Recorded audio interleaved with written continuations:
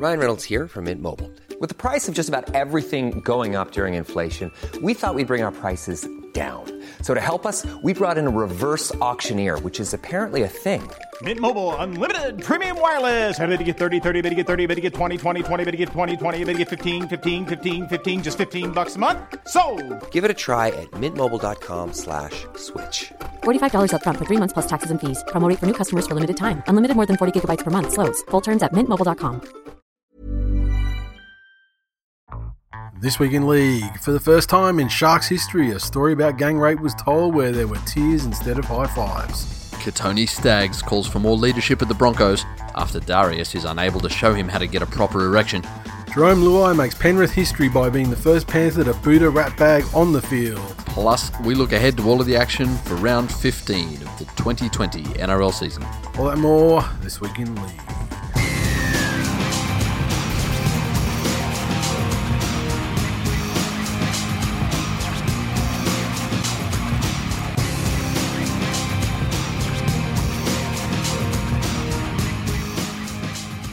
Welcome to episode 364 of This Week in League. I'm Nate. And I'm Jay. Just let me reposition the lozenge in my mouth. Firstly, welcome to new listeners. I'll do the welcome to new listeners first this week because I'm just noticing there's a lot of uptick on the chatter and people wanting to get into the Facebook group and all that sort of thing. So I just thought, given that we must have an influx of new listeners, welcome to all of you. Welcome to new listeners, and especially welcome to repeat listeners, because out of everyone that was a new listener last week, some of you cunts were dumb enough to stick around for the second go. Yes, and of course, welcome to the diehard, welcome to the faithful, and welcome to the oldies. A big week for Brisbane Broncos news. So let's get into this one. I swear. I mean, we speak about it in disbelief every time it happens. Every week, new articles come out, and we're just like, "Oh, what a time to be alive!" We'll never see a time, but every week, you know what the scary thing keep coming. Is? The scary thing is, we're in agreement that these days, actual journalism is dead. Mm-hmm. The actual investigative side of journalism is dead. And it's now just a fucking giant clickbait engine. Yeah, it's probably not dead, but I mean certainly in regards to the publications that cover sport in this country, because Tony Stagg's dick wasn't hard. That's the current state of journalism. Yeah. I mean, it's an allegory. I mean, his dick is the dwindling readership, and he's trying forlornly to jam more readership into the gaping cunt that is the media in general. Trying to sweeten the deal by sucking on the toes. And his toes are the people that go out and purchase print media or subscriptions to the Daily Telegraph. Yeah. But it's like you need no more proof of how shit at reading a room these cunt circus media outlets are, in that it's taken them this long to realise the amount of clicks they'll get on the fucking dumpster fire that is the Brisbane Broncos. And they can all they've got to give us is the facts. Exactly. I don't need to see any speculation. Nope. Just let me know what they did this week. I want to hear about the fans chucking the jerseys, into the foyer or over the fence at Red Hill. And I want to see that shit. They say everyone's got a price? Mm-hmm. I've long been a staunch objector to reality television. Mm-hmm. But I've realised this year that everyone's got a show. And my show is what's happening in Broncos land this week. So what you're saying is, someone needs to put a camera crew there.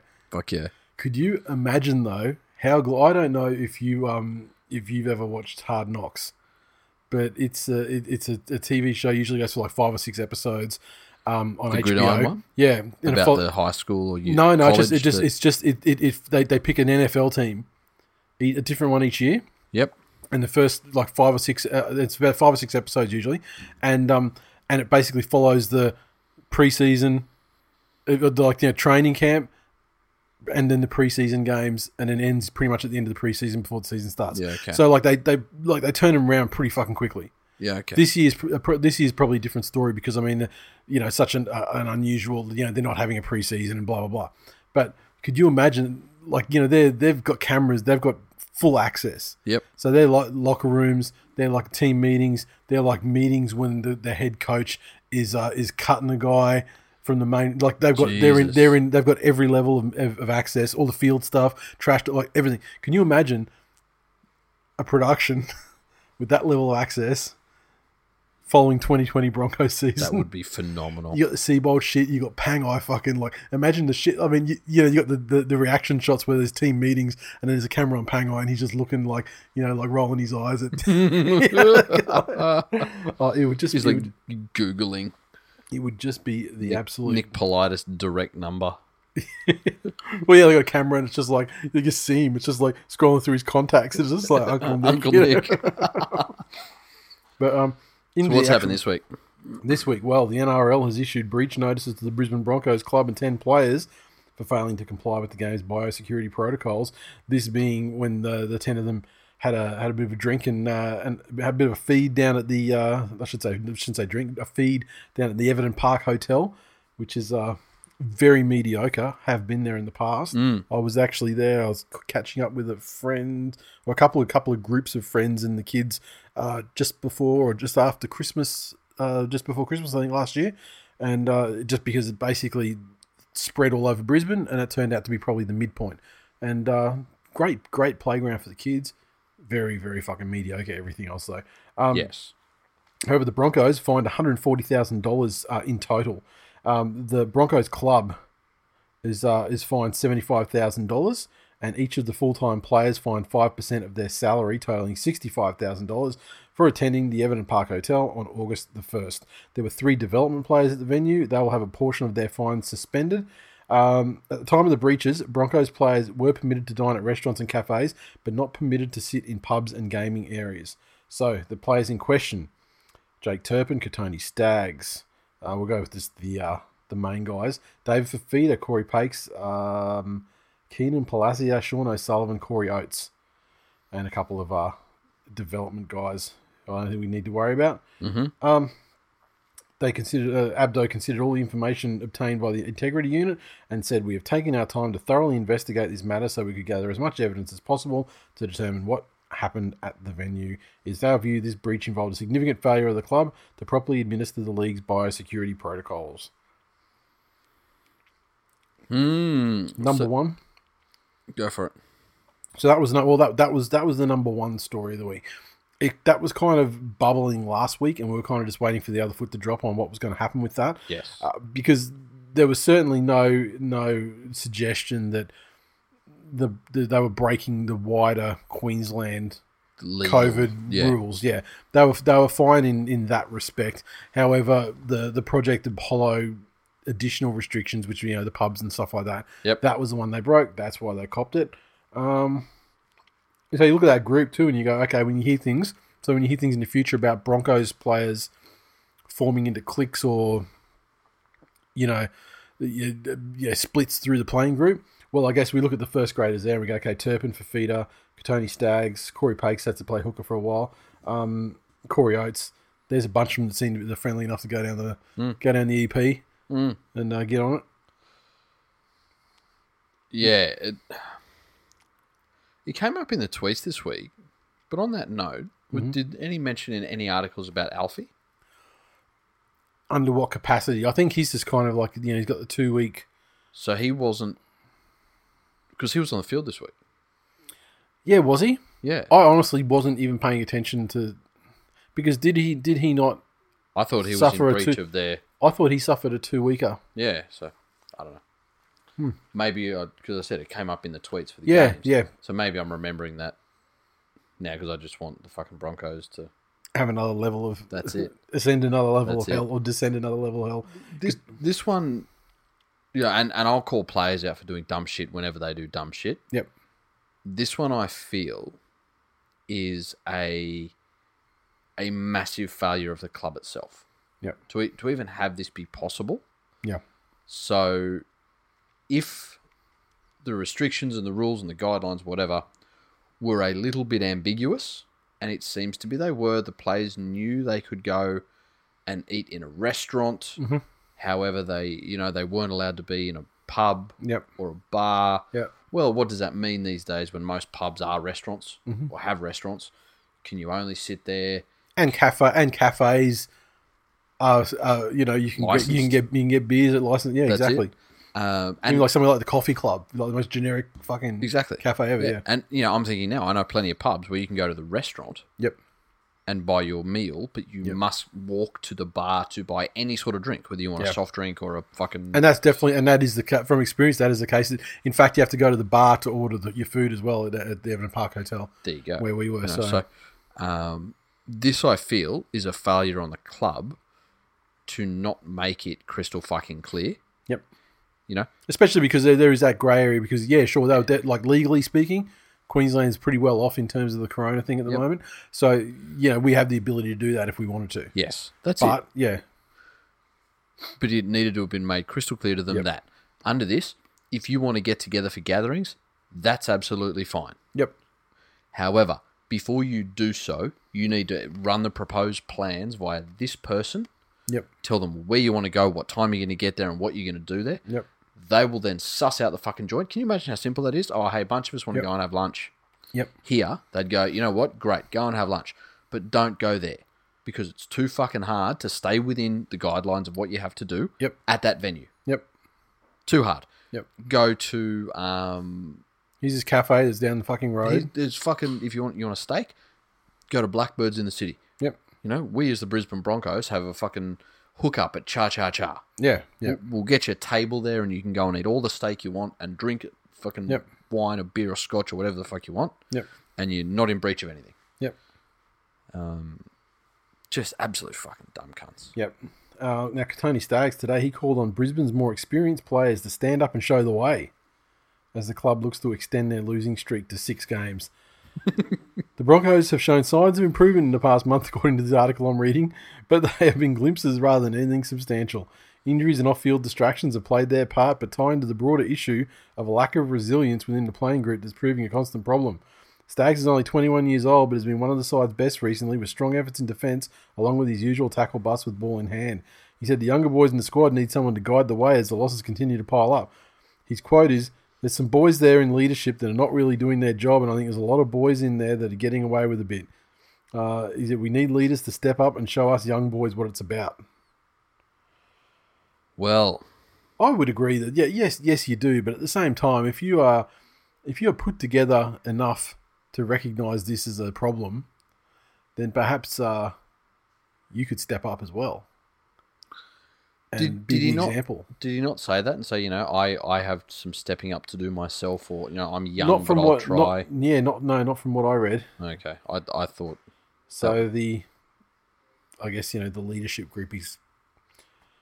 I wonder if he's referring to anyone in. Oh, I would say that he's not referring to Corey Oates. What I take about that is there's a stark difference. The cliche that you expect out of something like that,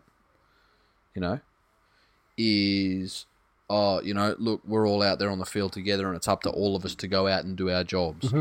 And no one player is responsible for the losses. So this and we all have to get out there and do it for the bloke next to us. Yep. There's a bunch of those. Yep. That says there is a fucking rift in the playing group. Uh-huh. And fingers are pointing, all over, yeah. And whoever I'm talking about, they know exactly who they are. This is meant for their ears. And, so, this is a very broad and general statement, but the target of this statement is well aware that they're the target of this statement, and I want them to know that this is what I'm saying. We've spoken about it before. There's been studies done recently, cohesion in sports teams. Then shout out to Big T. That was a fucking awesome thing you sent me. But the cohesion in sports teams is such a massive component of success predictors these days.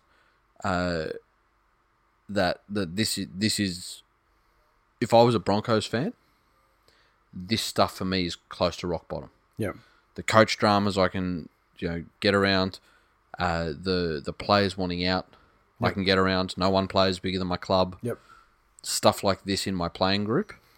Yeah, that to me is almost, because how do you fix that? This is the other reason.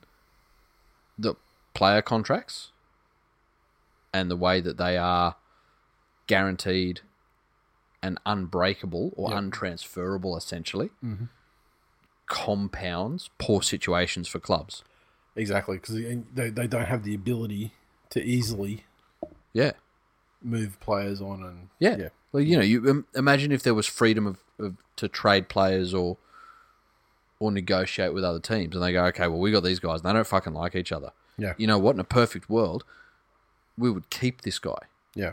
Because that means if you don't want to get rid of somebody for a form issue or a behavioural issue, that means they're probably going to be in demand at another club. Yeah. So, for example, how many clubs would take like a Corey Oates, knowing what he's capable of? Let's say hypothetically he's not, because he was in the little fucking state group.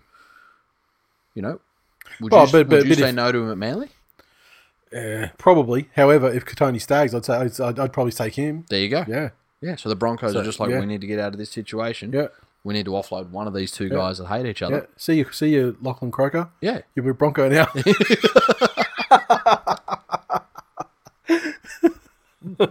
Get on your horse, cunt, and yeah.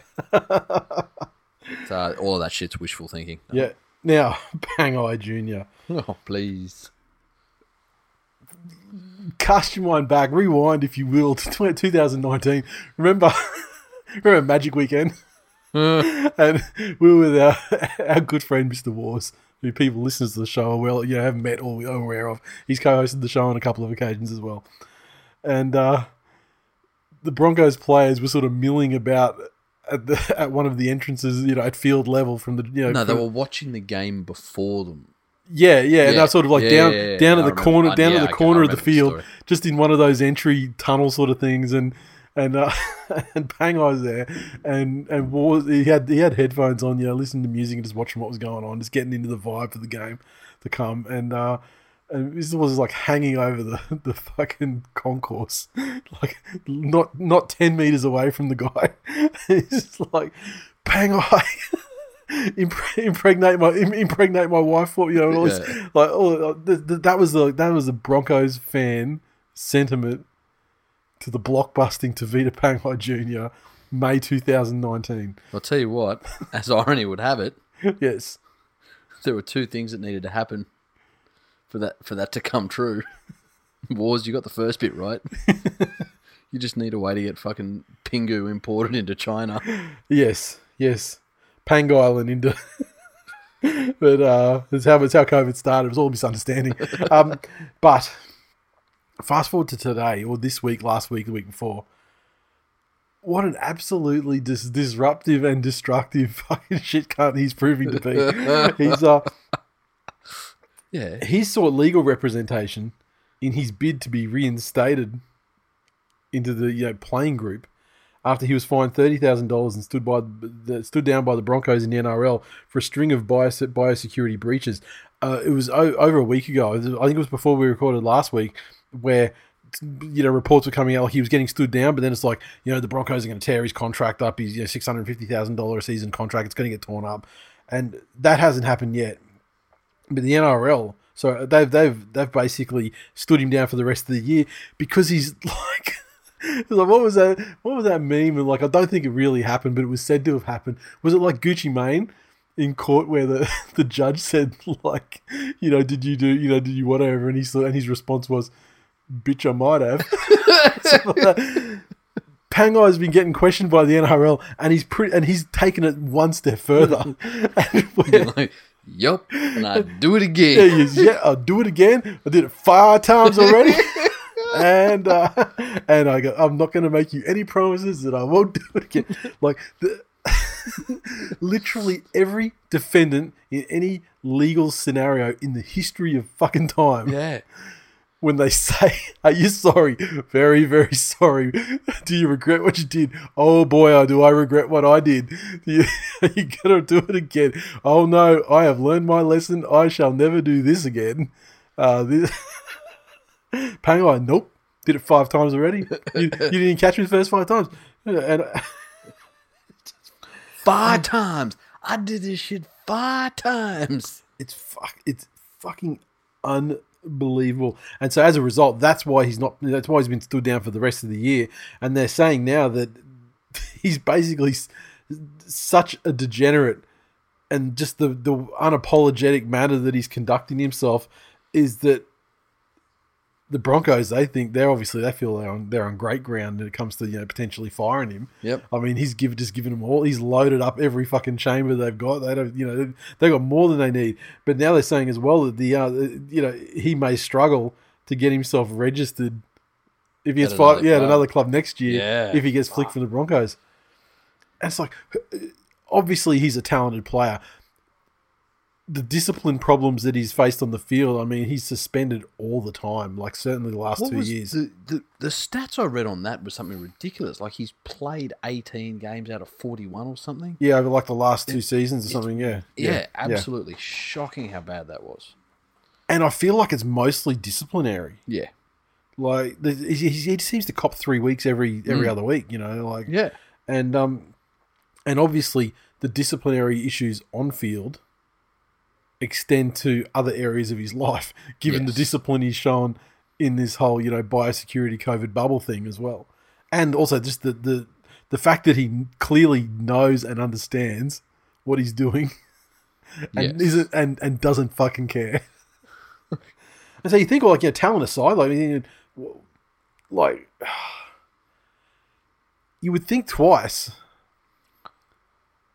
about bringing him, because sure, I get it. He's one of these guys that obviously doesn't gel with the Seabowl way of doing things. Yep. And he's probably one of these, when they talk about rifts in the playing group, he's probably in one of the rifty groups that's on the outside of everything. Is a rift a thing? I know it's a description of distance between, but is there something that creates a rift? Is there a rift catalyst? Because he's fucking that. Yeah. Well, I mean, there's two ways. There's two ways to look at it. These are the activities causing the rift. That's one way to look at it. The other way to look at it is he's so fucking over it. He's just looking to push the eject button, and he's just doing what he can to get sacked the hell out of there. He's the one that's gone up to Siebes and going, "Man, I'm really sorry about what Milf said about you. I didn't want any part of that, but I'm really sorry. Hey," and just walks away. Yeah. That's fucking Pingu at the moment. Yes. An opportunity comes where there is a club that he needs more than they need him. Yep. And he's not far from that scenario at the moment. Yep. A savvy club could put all sorts of fucking clauses in. Yeah. That's, things like, this and suspensions or media outbursts or disciplinary stuff. Mm-hmm. And if you get away with putting that in a contract, then you'd take it. Yeah. But, you look at, and I've used it a bunch of times as an example, but the whole Andrew Fafita situation, where he had a great year for Cronulla the year they won the premiership. Yep. But he was in a group that had that many old heads around. Mm-hmm. So his peers didn't put up with any dumb shit. Yep. He has a problem with authority. Yep. And he has a problem with seniority and hierarchy. That's just the sort of personality he is. And Pingu strikes me as very similar. Yep. He needs somewhere where the culture is that of, no, we don't fuck around here. Yep. Now, if you look at him, I think Big Nelson has a little bit of fuck you, I'm 8 foot tall about him. Well, as the poor Indonesian man found at Christmas time. Just had a couple of fucking cinder blocks thrown at his face very quickly. Yeah. That's the environment that Pingu needs to go to. Yeah. That turned fucking hot-headed Munster. Yeah. That was very close to being Josh Reynolds 2.0. Yep. Into now a fucking calm, non-retaliatory, very well-spoken media darling. Yep.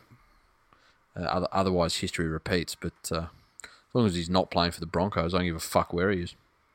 Exactly. And then finally, this week with the Broncos, let me just scroll down a little bit. Yes, finally for the Broncos this week. It's hard to say sometimes. It's really hard to say. We've almost done fucking half an hour. Just on... Jesus Christ. Are we now the number one fucking Brisbane Broncos podcast on the planet? I dare say we probably were already. Yeah. But now even more so. Because you know why? We're not going to fluff their balls. We We tell it how it is. Broncos fans, we're giving you the under. We're not going to sugarcoat this shit and tell you that it's all roses and there's a way out of this. There's no way out of this. You're fucked for life. And you know what? Untruths Yeah. are bad no matter how they are. Yeah. So we're not going to tell you about all the alleged stuff that Seabold's done because that's allegedly an untruth. Exactly. But we're also not going to tell you that everything will be okay in patchy little tushies. Yeah, and that's actually a great segue into the last one I do have. The Cyber Squad from Seabold. The lawyers working on his behalf expect to know the source of the gossip in the next day and believe it isn't random trolls making the wild accusations. His legal team expect to receive a report from cybersecurity experts over where the rumors originated. What's the guy's name? Dave Garrett. The lawyer said, it's quite unexpected. It's not just random trolls. The cybercrime experts wouldn't even know who the Brisbane Broncos are. They're just following this stuff online, but it's quite amazing what they can do. They're letting things run at the moment. There's a lot of activity online at the moment, so the guys are watching that. They're watching people, and by this afternoon or early tomorrow, we will have a roadmap as to where we go from here. And he later said that they were closing in on a person of prominence, in quotes, who had, in quotes, blacked out their social media accounts in the wake of the investigation. The minute it came out that there were cyber people involved, someone shut down their account right away. All their social media went pretty much blank. They won't tell me their name, but it went blank, a prominent name. The report will say who generated the messages, who made the allegations, and where they forwarded them on to. I can see some nervous people in the next 24 hours. Dun, dun, dun. Look. People gossip, and I've seen the social media account shut down with a prominent name. Very prominent name. I've also seen another prominent Broncos-related name stop tweeting 6 or 7 days ago about the time the cybersecurity experts were coming in. I don't know if either of those are related. Or could, yeah, look, who knows? And but, you know, the timing is suspect, especially when they mention shit like that. But, for one of them, that would be, almost, or how would you describe that? The relationship would have suffered maybe a compound fracture. No. Yes. But yeah, who knows? Look, they might have gone, oh my goodness, yeah, I did get that. And yeah, I did go, holy shit, boys, look at what I just got. And so they've decided to black it out. Asking you as somewhat of an expert on this, if you've got your social set to private, yep, and how are they, tracking all of this stuff? Are they actually fucking hacking people's computers to see what they've done? I think, or is this all just a fucking scare thing, praying that people don't actually understand how little they can find out about this? That's what I think it is more of. Yeah. I mean, you can certainly find things out about where things come from, especially when it's like messages and stuff like that. But you've got to remember, we've seen 2 or 3 versions of the Seabold stuff come out. Yes. And, they always are the same sort of thing, like, I've got a mate who works for blah, blah, which is like a sponsor or a blah, whatever. Yeah. I've got a, brackets, person related to me intimately who works for company associated with the Brisbane Broncos intimately, and he told me, and it's true. So it's a great source, yeah. So I'm not shitting you. And then we've seen there's been a couple of variations, and it just seemed to be each one is a variation on the same one, just escalated to a higher degree of salaciousness. And I was taking my bin down yesterday or the day before, and talking to my neighbour and who's involved in footy. And he told me a whole another version of the rumours as well.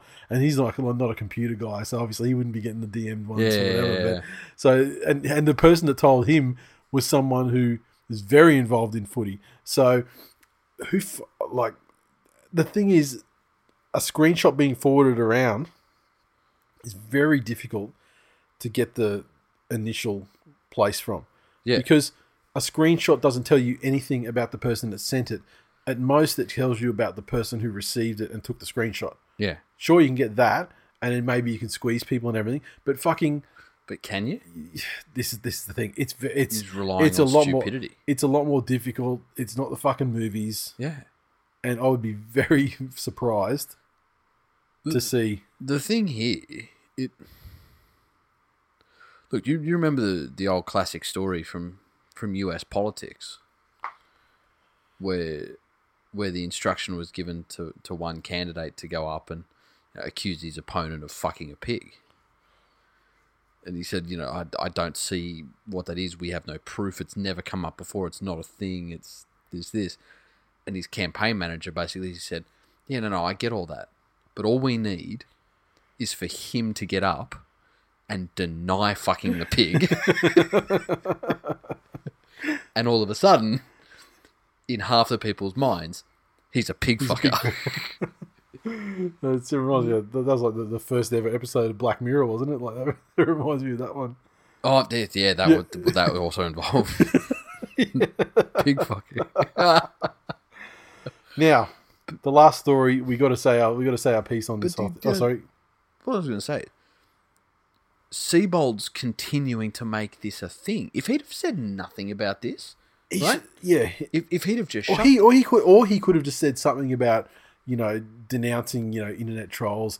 The fucking internet is a cesspool and this sort of blah blah, and just that's it. But he didn't do that. Or go on and go, you know what? There's 5 different versions of it. Yeah. And so if you're stupid enough to believe that any of them are true, yep, then fuck, I feel sorry for you. Yep. We're going through some tough shit at the moment. But what gets me is there's a bunch of other people in it. I've seen the stories mention other players by name, mentioned other players' partners and wives, and their extended family members. Yes. And things that they're doing, including the sale of fucking drugs and, having intercourse with people they're not married to. All of these things, but Seibold's the only one that's, all of a sudden got fucking, the cyber squad on it. Yeah, yeah. Which sounds like a shitty Saturday morning Australian ABC teen drama that's played after the one about the fucking little bitches that turn into mermaids if you throw a bottle of Evian at them. Fucking cyber squad. Fuck you. But, yeah, Harvard didn't teach you how to fucking read a room. Say nothing. He's the one keeping it in the... And, I guess...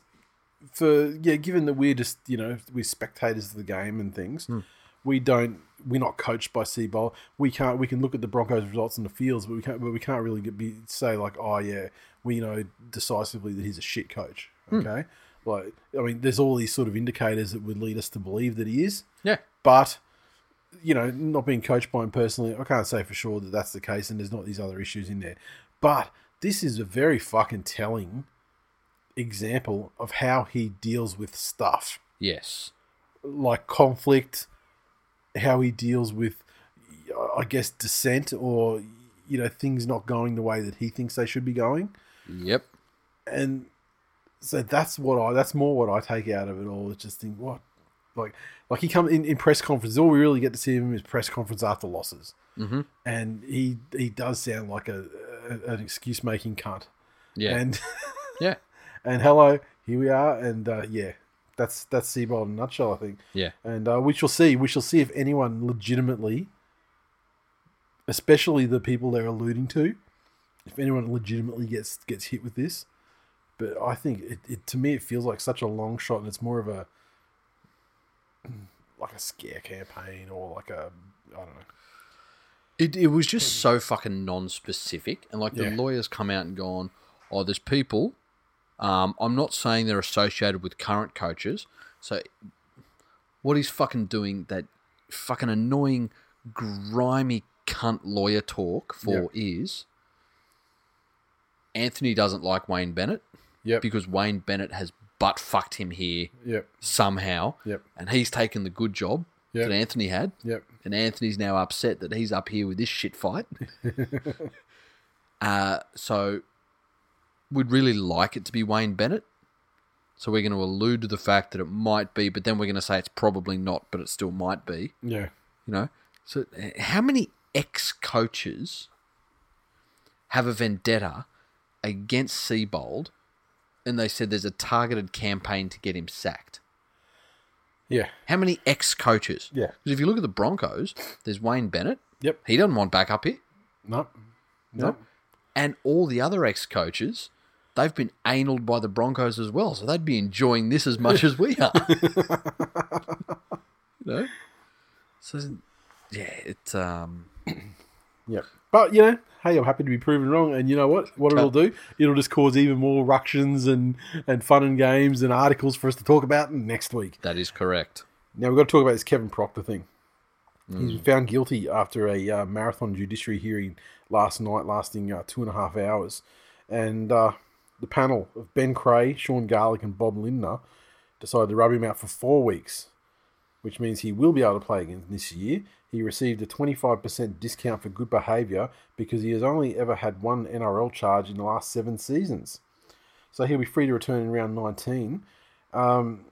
Apparently, it was a farcical hearing in terms of the fact that it was scheduled for 6 p.m, didn't start till 90 minutes later because there were arguments about what evidence would be admissible for both parties. The chairman, Jeff Ballou, summarised the case presented and asked the judiciary panel members to disregard all public commentary leading into the trial. And I mean, given these guys are not professional, I don't know, They're like not legal fucking... like legal minds and adjudicators or whatever you want to call it, they're ex-fucking... They're ex-forwards. Like, they're ex-players, ex-forwards. Been crazy and ex-backward.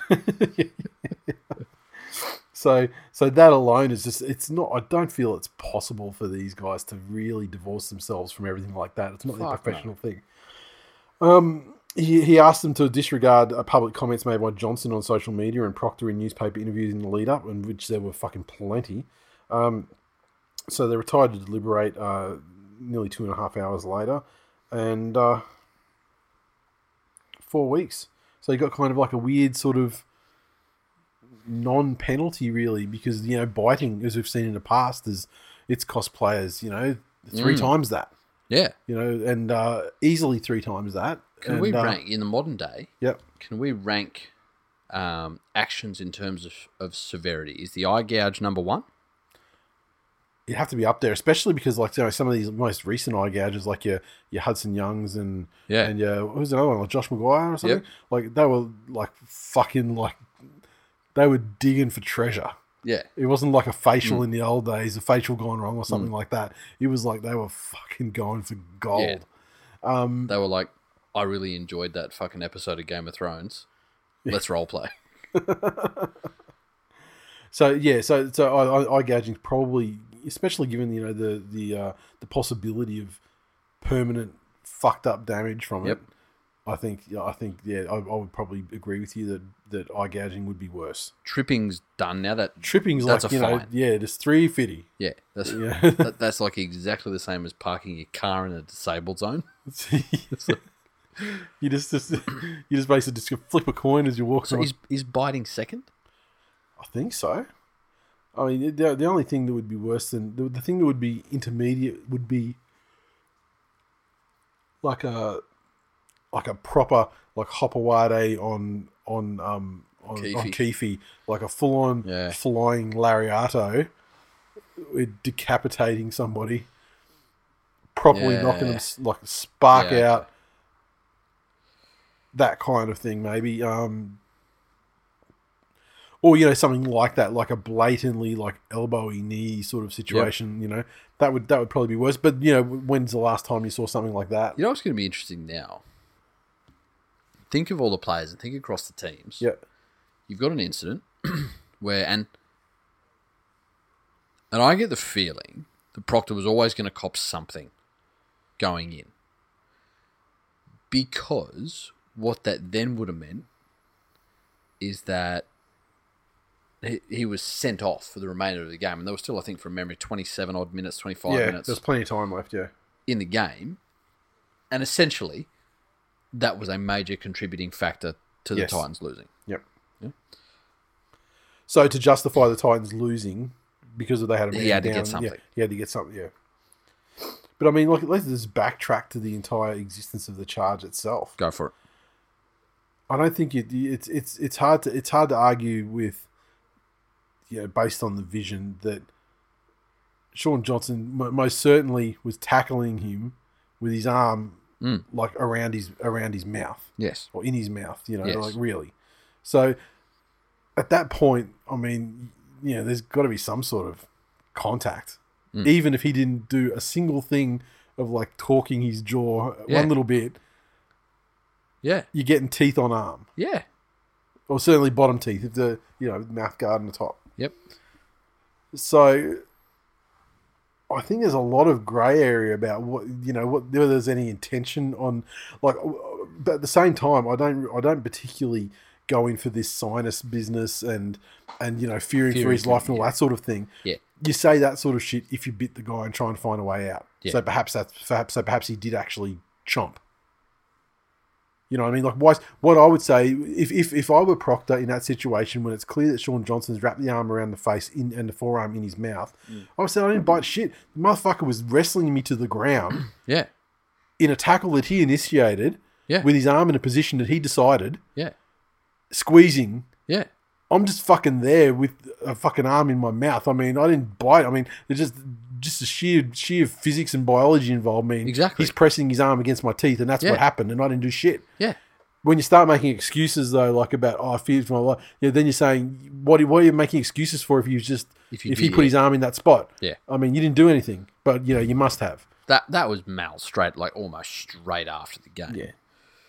The thing, okay, And Proctor, let's backtrack. Proctor has been traditionally, as given by the discount, he's been a very clean player for the length of his career. and has played in a position where a momentary lapse in concentration, And fuckery can be afoot. that's it. And even being a little bit lazy, like just fucking to hang the slipping arm it, out there yep. because you're buggered and Yep. someone's beating And you then for that's like pace. a careless 1 weeker or whatever. Yep. That's it.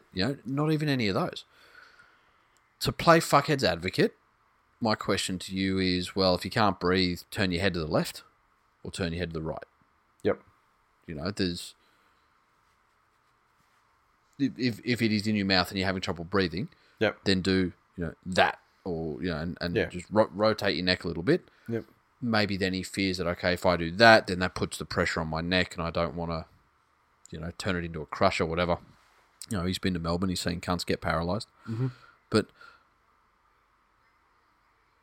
Sean Johnson, to run up, this to me is going to set a very interesting precedent because now it's, what is it? How can you get somebody sent off if you tackle them around the mouth Claim to be bitten. and then go up to the referee and show them, I have teeth marks on me, Yep. send them off? Yep. What happens then? And that's where I think all of the weird sort of grey and weird energy in the lead up to the judiciary where it came from. It came from the fact that Sean Johnson, like the timeline is Sean Johnson makes a tackle. He is or isn't, bitten in some way, Somehow ends he up with recoils marks on from his the arm. he recoils from the tackle.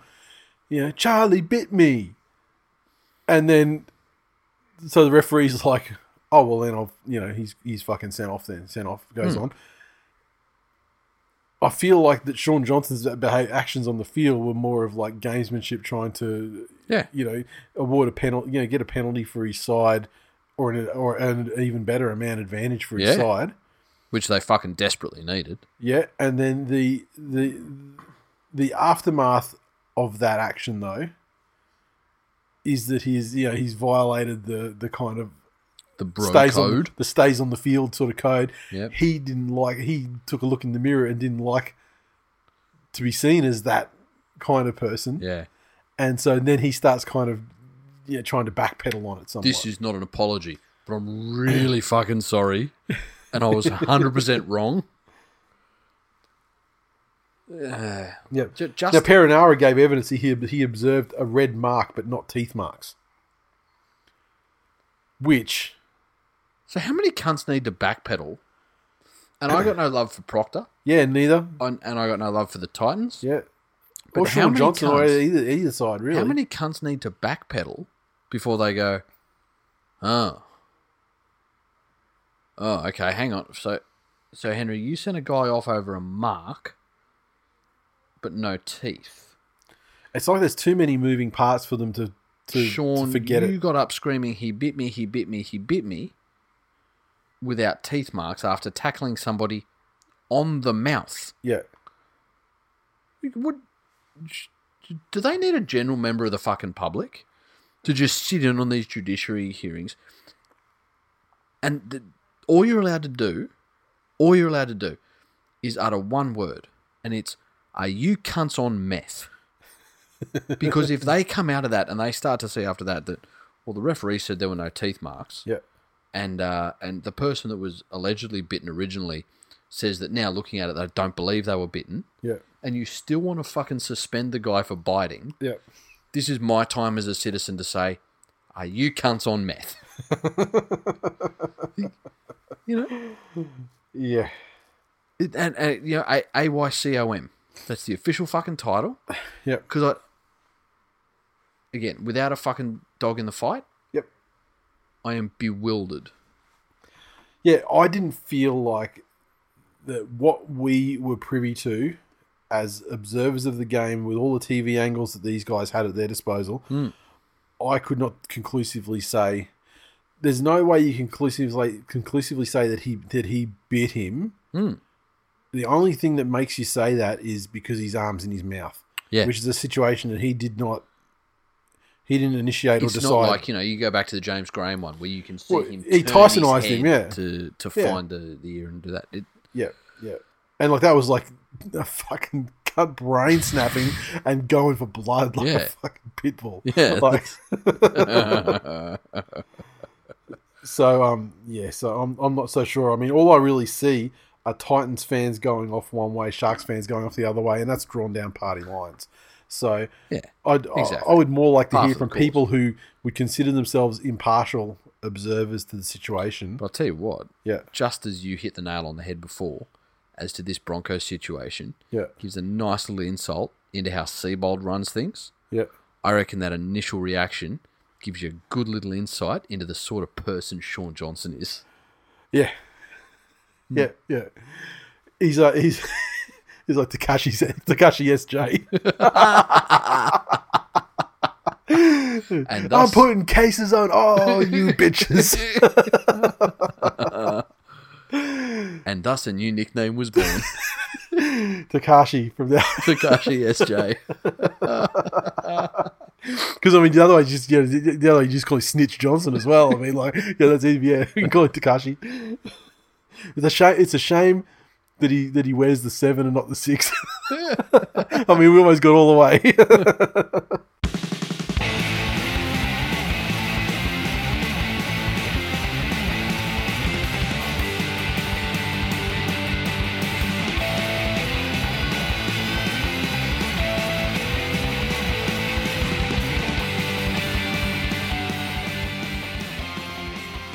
Recaps. Okay, so where are we? It was round 14. Thursday night, it all began. The Melbourne Storm. Actually, we were recording the members episode while the game was going on. It was almost a game companion, except I was the only one watching the game, and you were watching 10-second clips of tits and whatever else goes on in the TikTok world. I was giving data to my Chinese overlords. Yeah, telling the chairman how much you like tits. Check out these Xi Jinpings. Okay, so the Storm 24 defeated the Roosters 6, much to my surprise and yours. Yes. At the SCG. The Storms 24 came through tries to Jerome Hughes, a double to Justin Olam and Felice Kafusi. Pappenhausen, 3 of 4 conversions and a penalty goal. The Roosters 6 came through a try to Christian Tuipulotu and SST with the solitary conversion. Can I just interrupt here? Sure. There's a news article has just dropped. Dun dun that dun. says Darren Lockyer looms as key Pangai backer as Broncos rescind piss week breach notice. They rescind. Yes. They're going to fight the breach notice that they were given by the NRL. No, they rescind. So Pangai was stood down for breaching the COVID protocols. It now appears there is an appetite for his redemption after the Broncos' bungled attempt to sack him. Did they attempted to sack him? Or are they saying that Carl this... Morris came out and said we're going to tear up the $650,000 contract. Yeah. And then they served this piss weak breach notice, which they had to take back and rescind because it had errors all through it, and they realised it wasn't going to stack up. Whose words were They got piss someone- week? Who was the person that said piss week? Some shithead Fox Sport journalist, I think.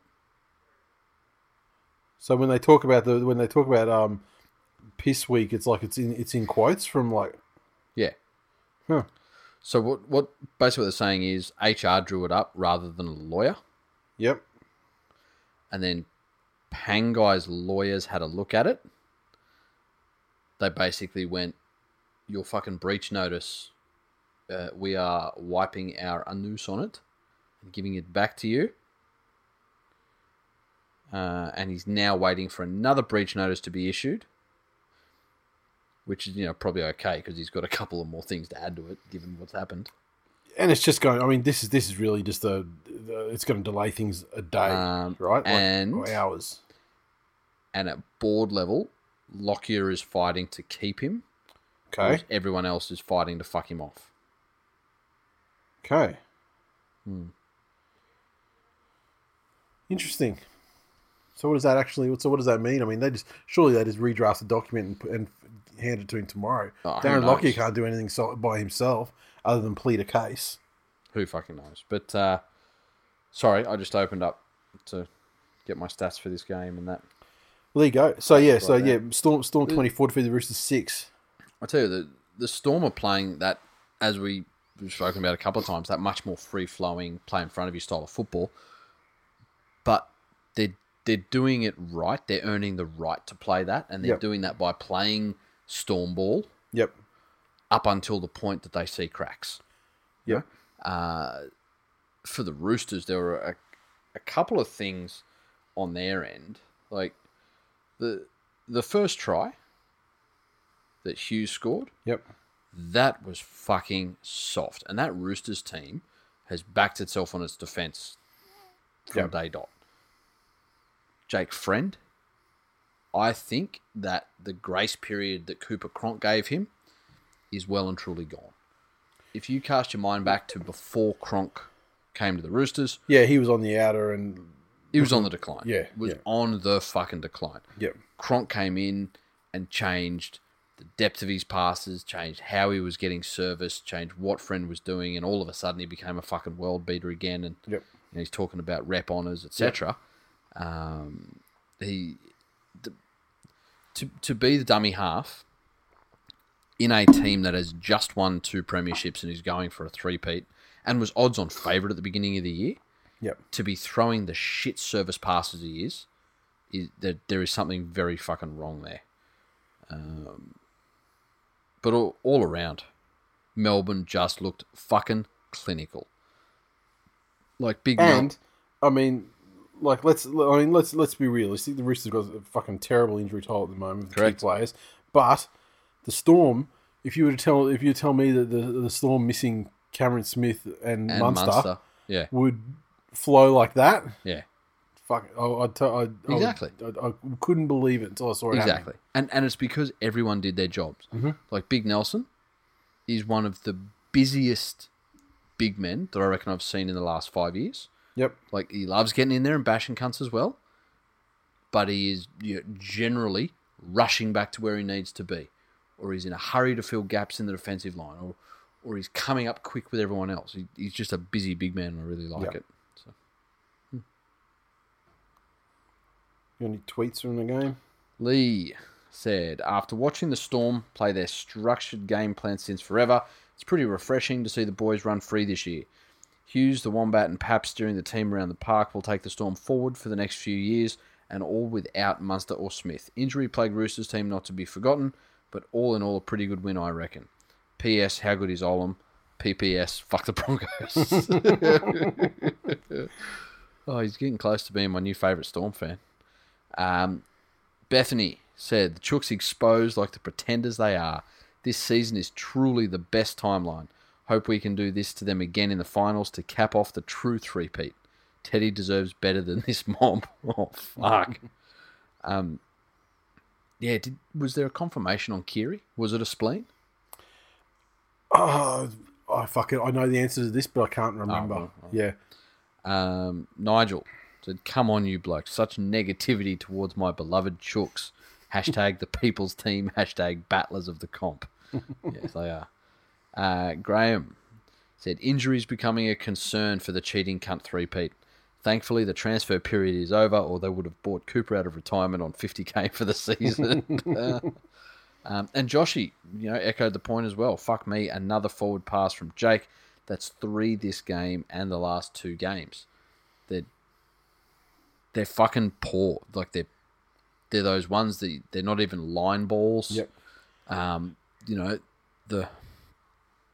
It's a two-way and to get pinged street. for a forward pass from dummy half in 2020. Yeah. When there isn't a guy there specifically looking at things like that. Exactly. It's tough. And this is the thing. It takes 2 to tango in that situation.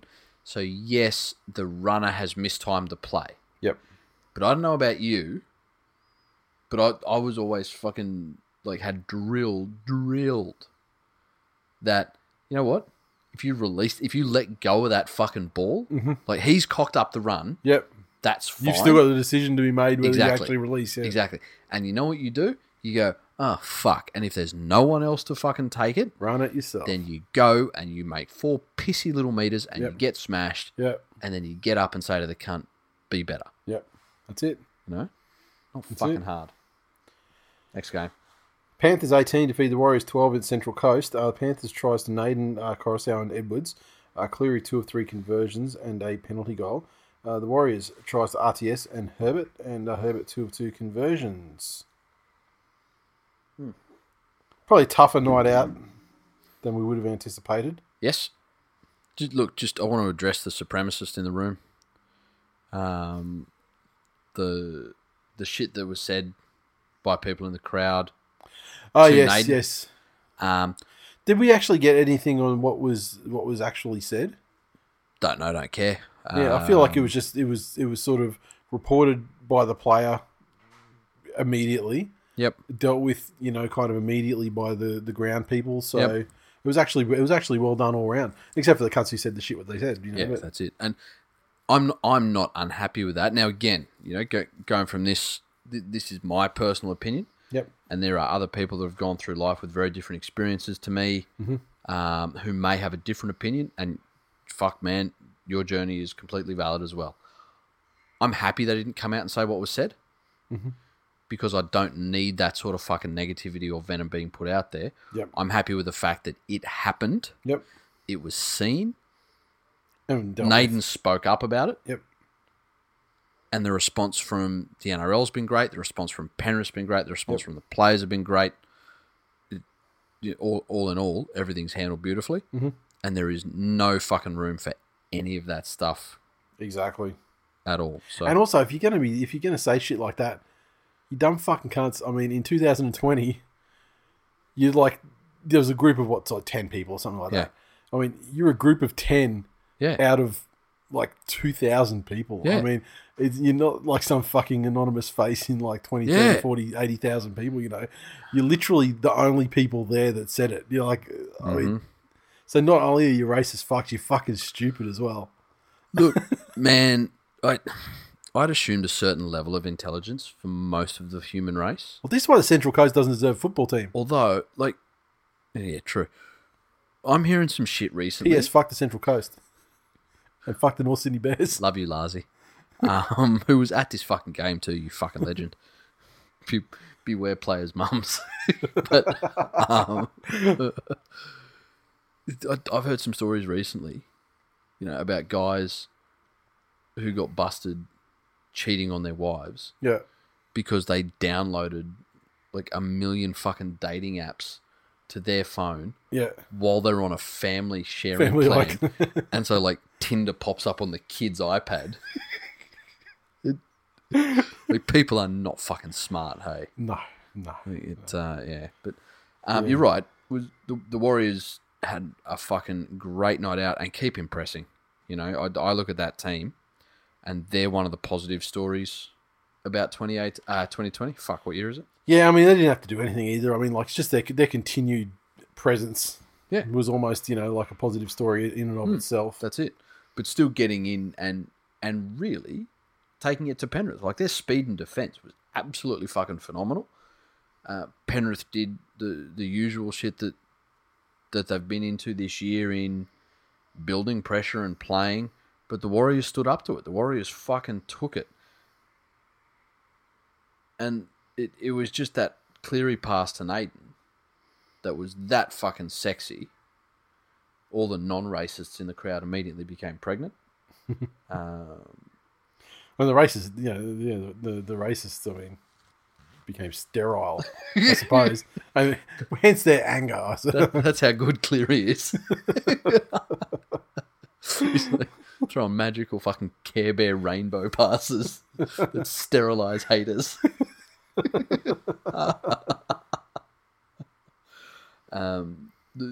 couple of worrying things for Penrith for mine in that halfway through there were some definite gaps and holes in their defence that teams with maybe more speed or deft kickers could and I hope don't take advantage of in the future. Mm-hmm.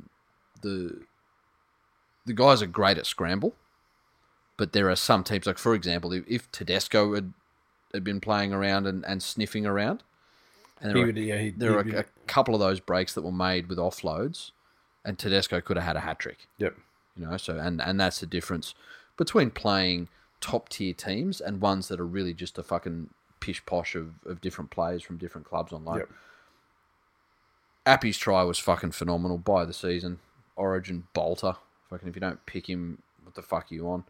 But for Penrith to be almost perfect with a 92% completion half in the wet for that first half is absolutely fucking outstanding. The second half, they didn't really continue it on, but again, wet weather. I can't be too disappointed in that performance. The Warriors are up for it as well. Yuri of Cleary marches on. The feel-good match of the round, the St. George Illawarra Dragons. You don't want to hear any fucking tweets from them? Oh, sorry, yeah. Because they're all fucking great. Yeah. I'm sure I can almost fucking guess every single one of them, but go ahead. Skeet, hashtag Yuri of Cleary. Skeet, hashtag Yuri of Cleary. So is that from someone that's so anonymous they don't want to be known for that? What a retarded fucking tweet. That's all the tweets. Oh, okay. James said, PTSD from years of supporting the Panthers had my ass puckering for the entire second half. Thankfully, we managed to hold it together just long enough to take the 2 points. Hashtag Yuri of Cleary. Rishi said, saving poor performances for lesser teams and still winning is a sign you've joined the ranks of the elite. It's a nice view from the top. Hashtag Yuri of Cleary. James said, Tohu Harris, 142 metres, 58 tackles. That was a fucking monster performance from Tohu Harris, who I really like as a forward. Shanta said, well, of all the games in our club record-breaking winning streak, that certainly was one. At King Levius said, fuck those rat bags and the goddamn horse they rode in on. Kissed on the dick every opportunity they had. How dare they do that to everyone's second favourite team? Well, you know what? You know why? Because people that have second teams deserve the fucking worst things in life. Correct. That's why. So you being everyone's second team is actually a detriment to your club. You need to stamp that shit out. Who'd want that for themselves, though, too? Yeah, honestly. I don't know. Who would want that for themselves? Oh, look, there are women out there that are happy being a side chick. Yeah, I guess. And Mick the Perm said, like with many sports, weather is a great equaliser for games, but 2 points is 2 points. That's it.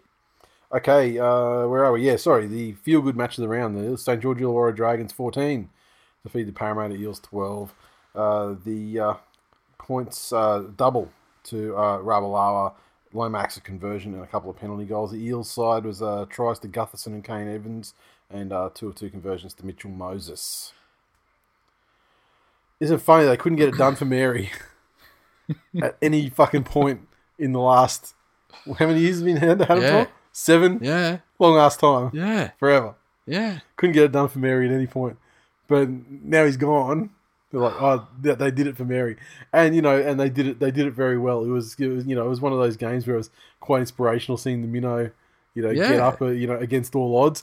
And even it's like when the levels of minnows overcoming their personal battles and demons. I mean, like, Ravalawa's absolute fucking liability 9 games out of 10. Dumb shit, poor options, mistakes. Yeah.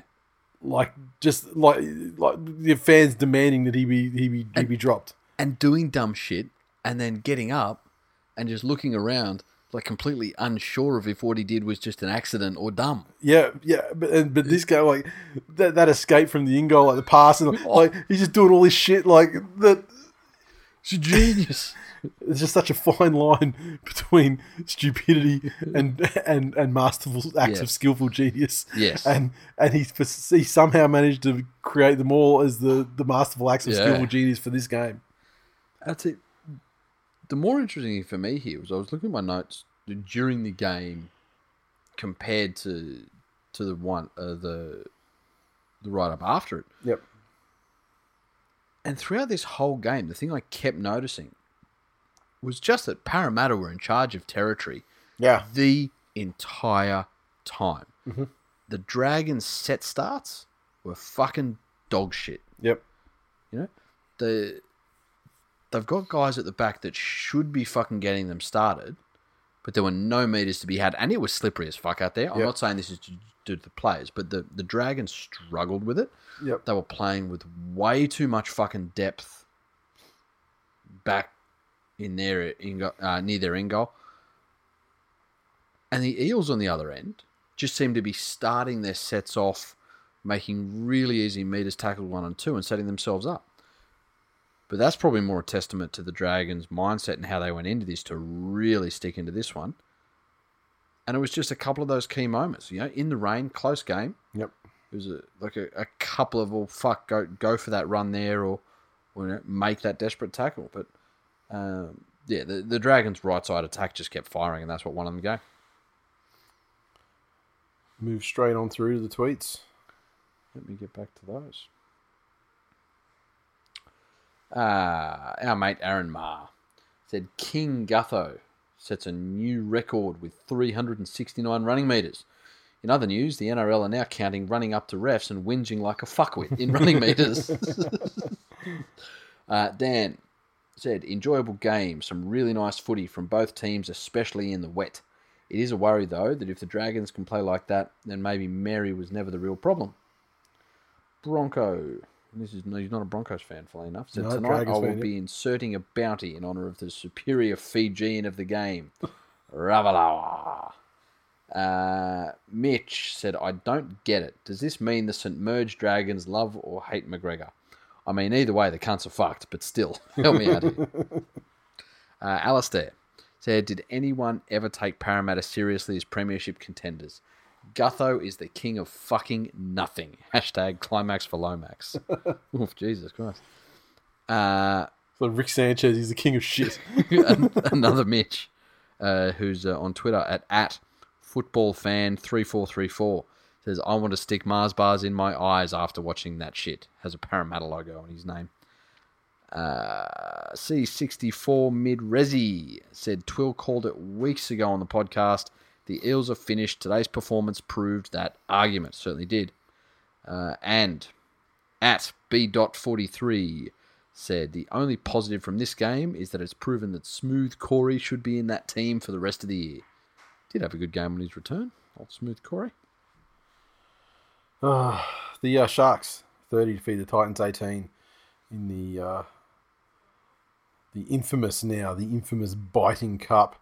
The Sharks 30 came through tries to Dugan, Talakai Katoa, Graham and Jack Williams, 3 conversions to Sean Johnson and 2 conversions to Matt Moylan.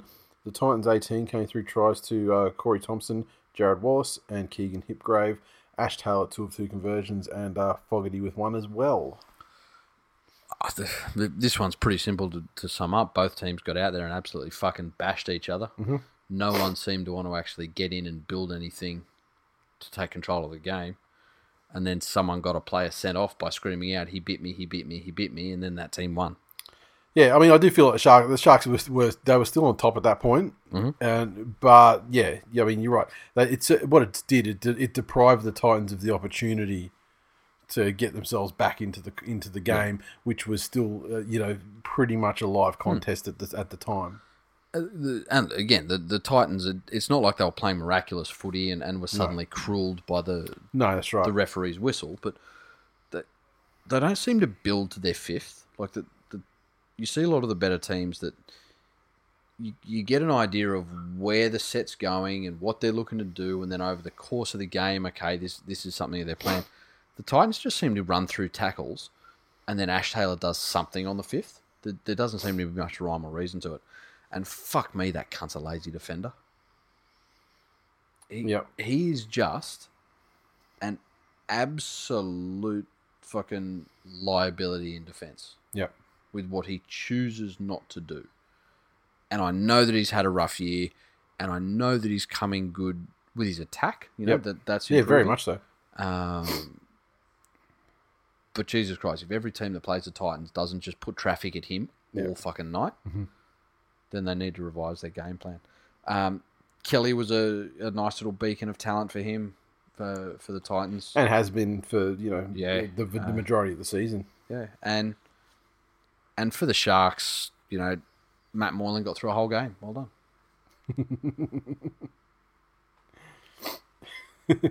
Tweets. Lachlan H. said, turns out Hayne did, in fact, fit the culture. A man ahead of his time.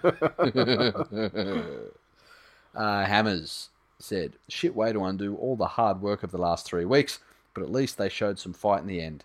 I think Proctor has played his last game for us. That is unfortunate. But not true, because he only got 4 weeks, so he will be back in the last 2 rounds. Frogmore said, Sharks fans are always telling people to eat a bag of dicks, but as soon as Proctor puts a Johnson in his mouth, they all cry foul. See, to me, that's like the greatest fucking... Clever wordplay. Yeah, exactly. Look, don't be such a fucking LeBron fan. You use that fucking word greatest. Of the year. So far. No. It's not the greatest of anything. Yeah. It was the greatest of the week, at least. No. No, I'm pretty sure it was. No, I think Aaron Maher's tweet's the greatest of the week. What did he say? King Gutho sets a new record. 361 running metres. No. Yeah. Yeah. Yep. Yeah. I'm fucking Team Maher.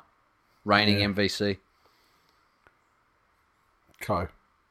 What's Frogmore done about have a thinly veiled wish to blow an Irish punchy cuddle man? Like, seriously, what's your fucking contribution to the World Cup?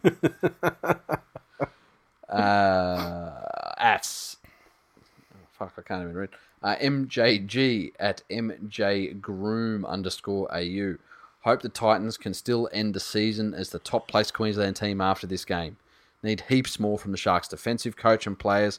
Candle in the darkness was Talakai. Wouldn't like to pay his food bills, but the value he's bringing is immense. Yeah, that's true.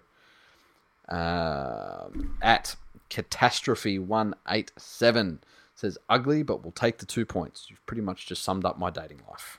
Is that it? That's it. In the first of the infuriating fucking moron cups of the week. Jesus fucking Christ. The Rabbitohs 31 defeated the Cowboys 30 at the Abattoir. Fucking, this game triggered me so badly. The Rabbits 31 came through tries to Reynolds, Gagai, a double to Johnson, and Campbell Graham. Reynolds 4 or 5 conversions and a penalty goal, and the crucial field goal. The Cowboys 30 came through tries to Lemuelu, a double to Michael Morgan, who bounced back amazingly well considering how badly he was fucked up last week. Tabuai Fidel with a try, Mitchell Dunn and Opacek also with tries. 2 of 5 conversions to Felt, and a penalty goal. I'll tell you what a fucking bounce back from Morgan. It was amazing because he was so badly destroyed by the Gold Coast fucking Titans. Yeah. It was unbelievable to see. But not only was his running game and attack on point, one missed tackle. Yeah. And that was the big criticism of him last week. It makes I'd love to know. I'd love to see an interview with him to see what was the difference.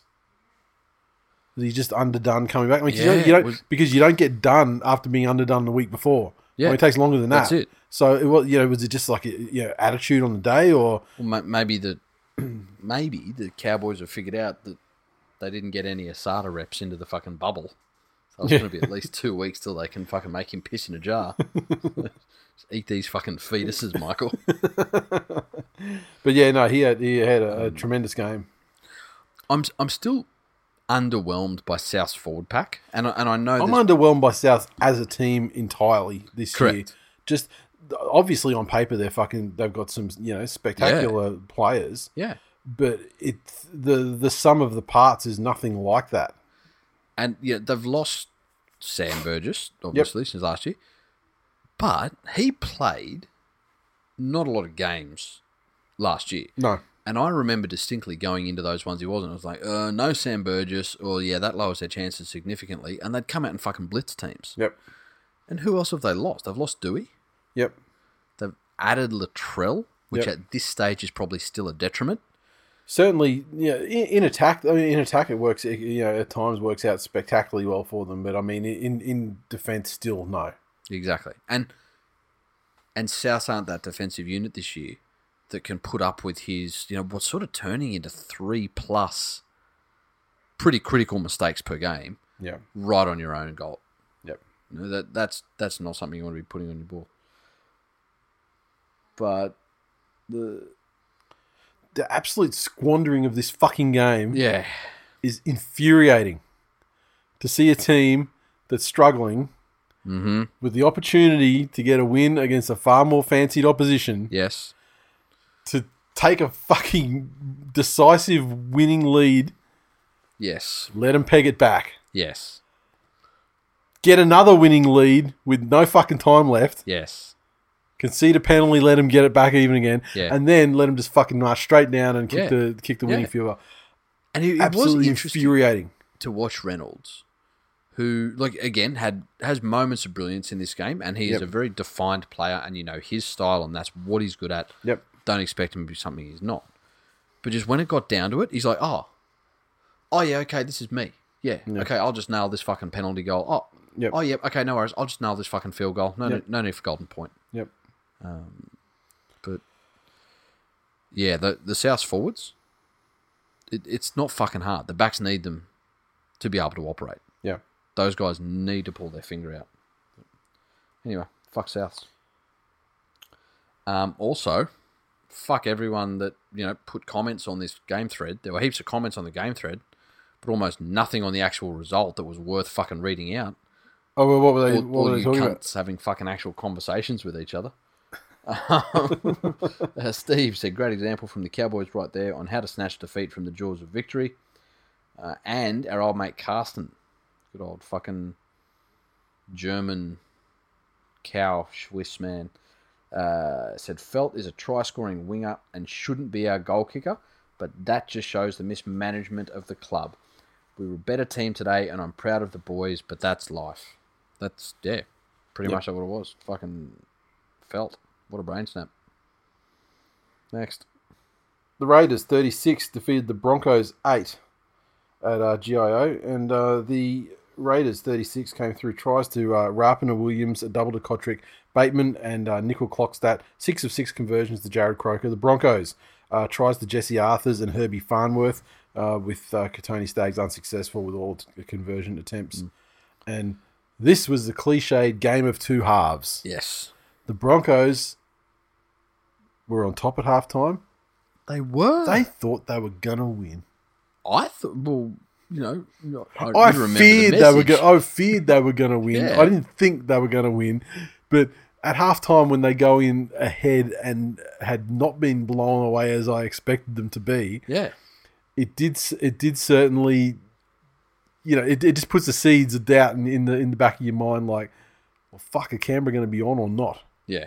And as it turns out, immediately after halftime, they were Exactly. on, and it very quickly became a game where you could see the Broncos had no chance of winning, and then some extremely soft tries manifested themselves, and the Raiders very easily ran away with it.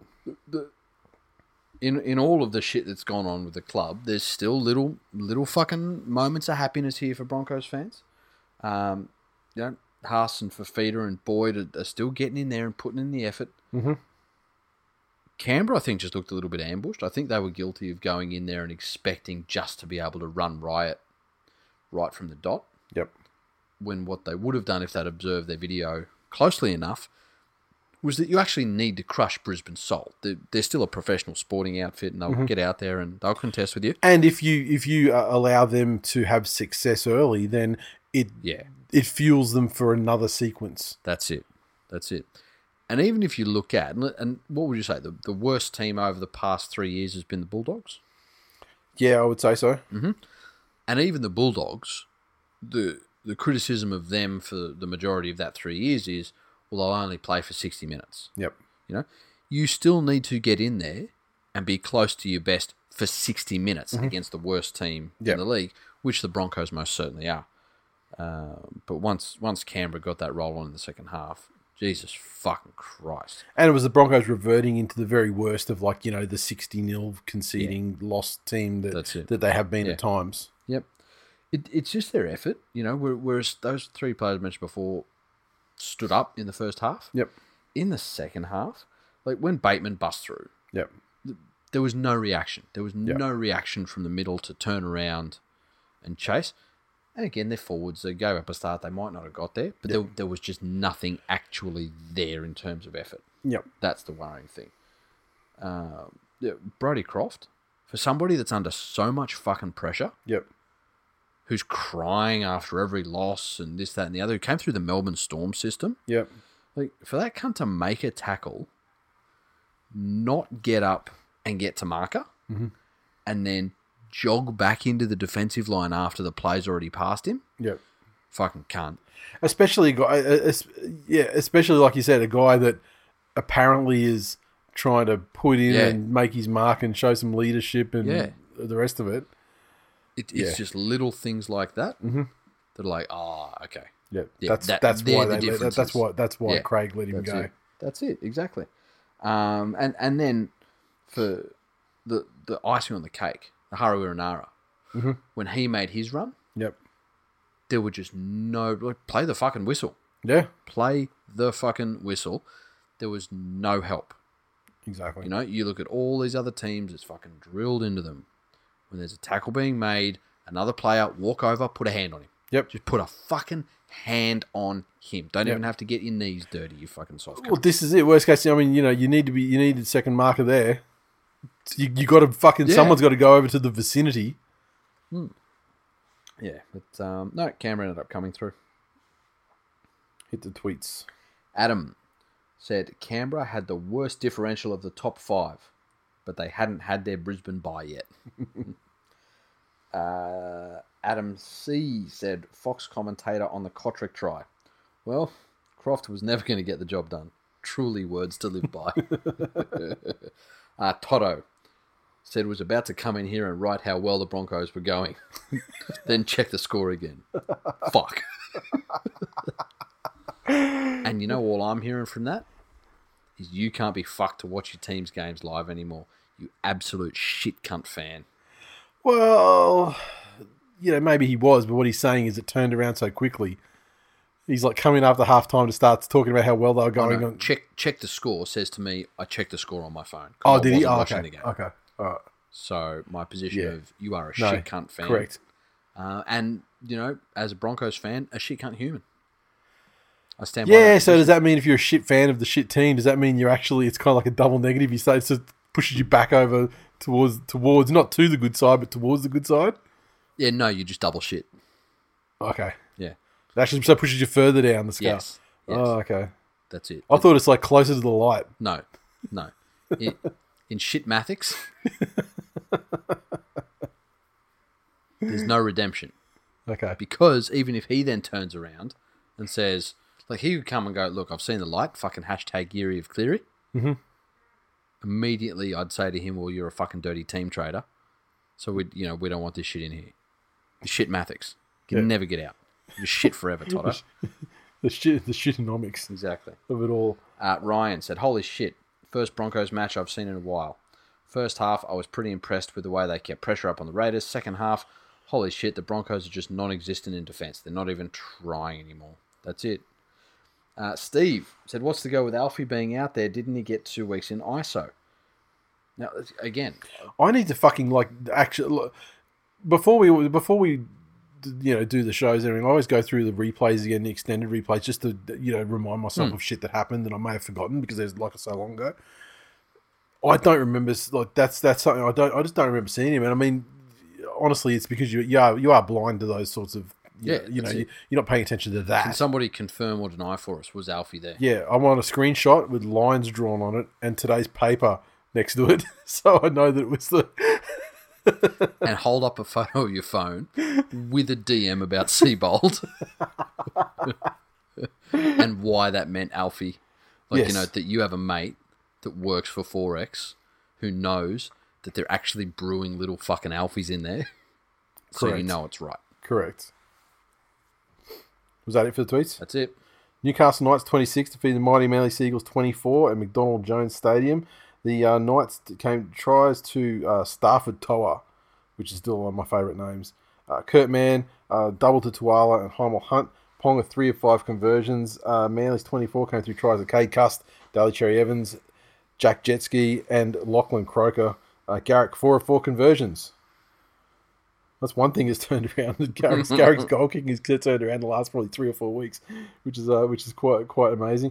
Look, I was extremely happy with the way that they came out and played this game. I mean, yeah, that Cade Cust try at the start was just one of those things that's the ultimate reward for a cunt that's just not going to die on a play. And take it through, have some skill and have the luck, and then just have the never say die on the fucking play to turn nothing into something amazing.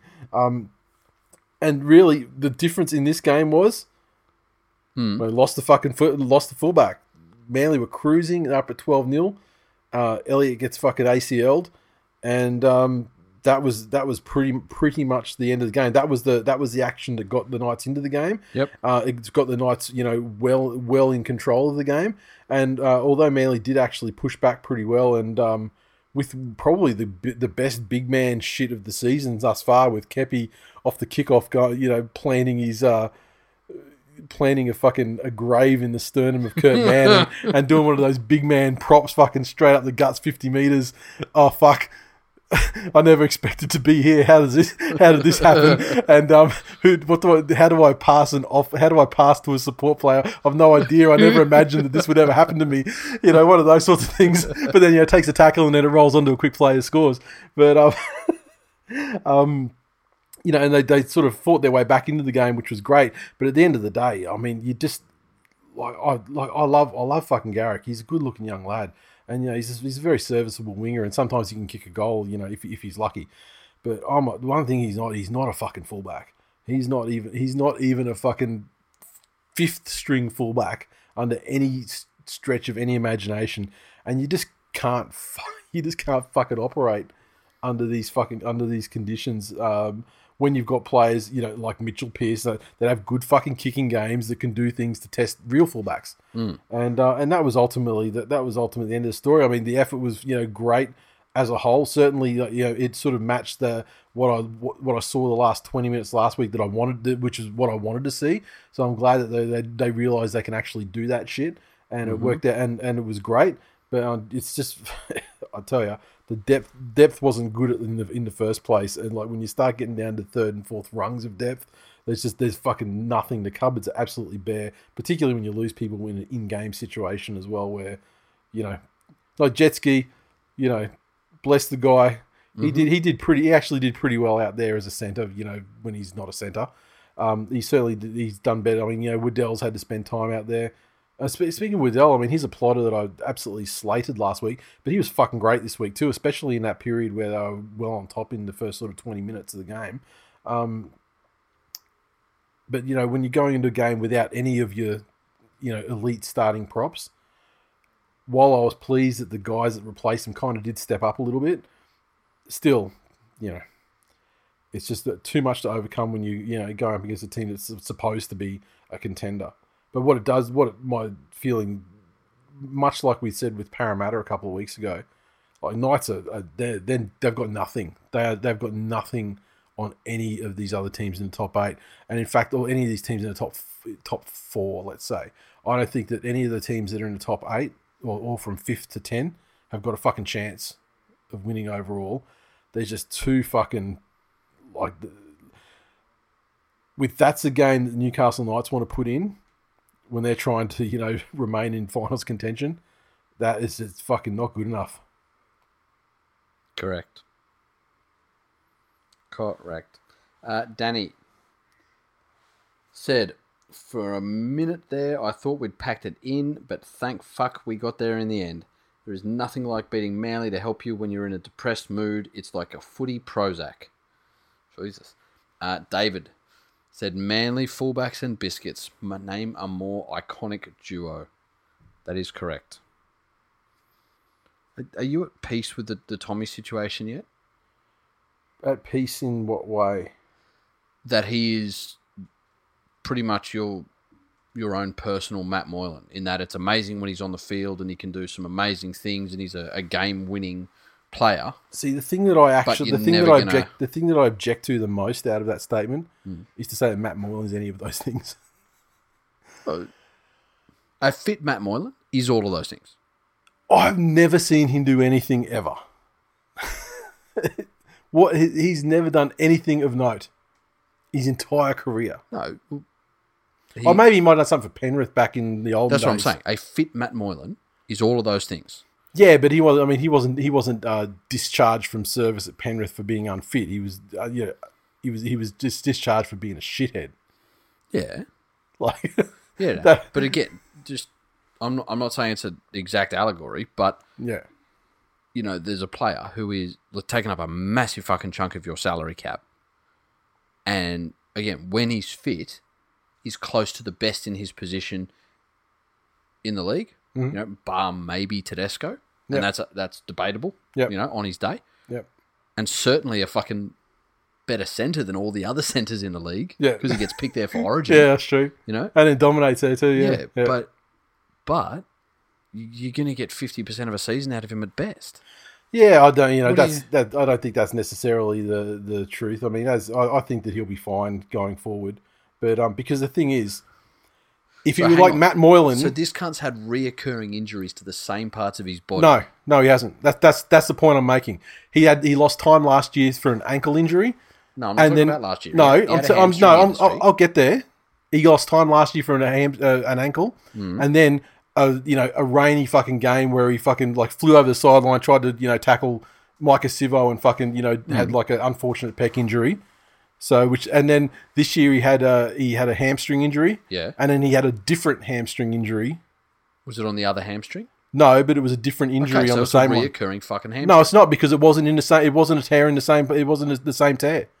It wasn't the same severity, place, or mechanism.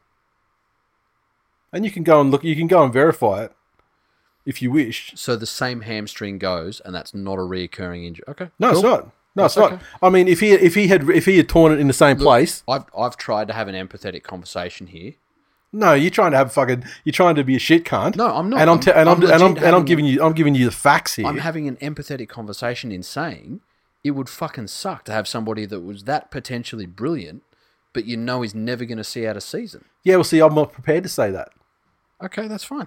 I'm not prepared to say it because he has in the past, so Never's already been beaten. From now. Yes, he's from. See, you could put in all these things. Well, maybe from next year, moving forward, from next year, we'll never see it again. Who's to say? What do you mean? Like we'll go blind, or we'll never see a long-term injury out of him again. Cool. Who knows? Empathy withdrawn. Who knows? Empathy withdrawn. There never was any empathy. There 100% was empathy. You were trying to assume an empathetic posture to be a shit cunt. No, that's what you were doing, and I recognise that because I'm looking at your face as you're saying it. No, I'm shocked.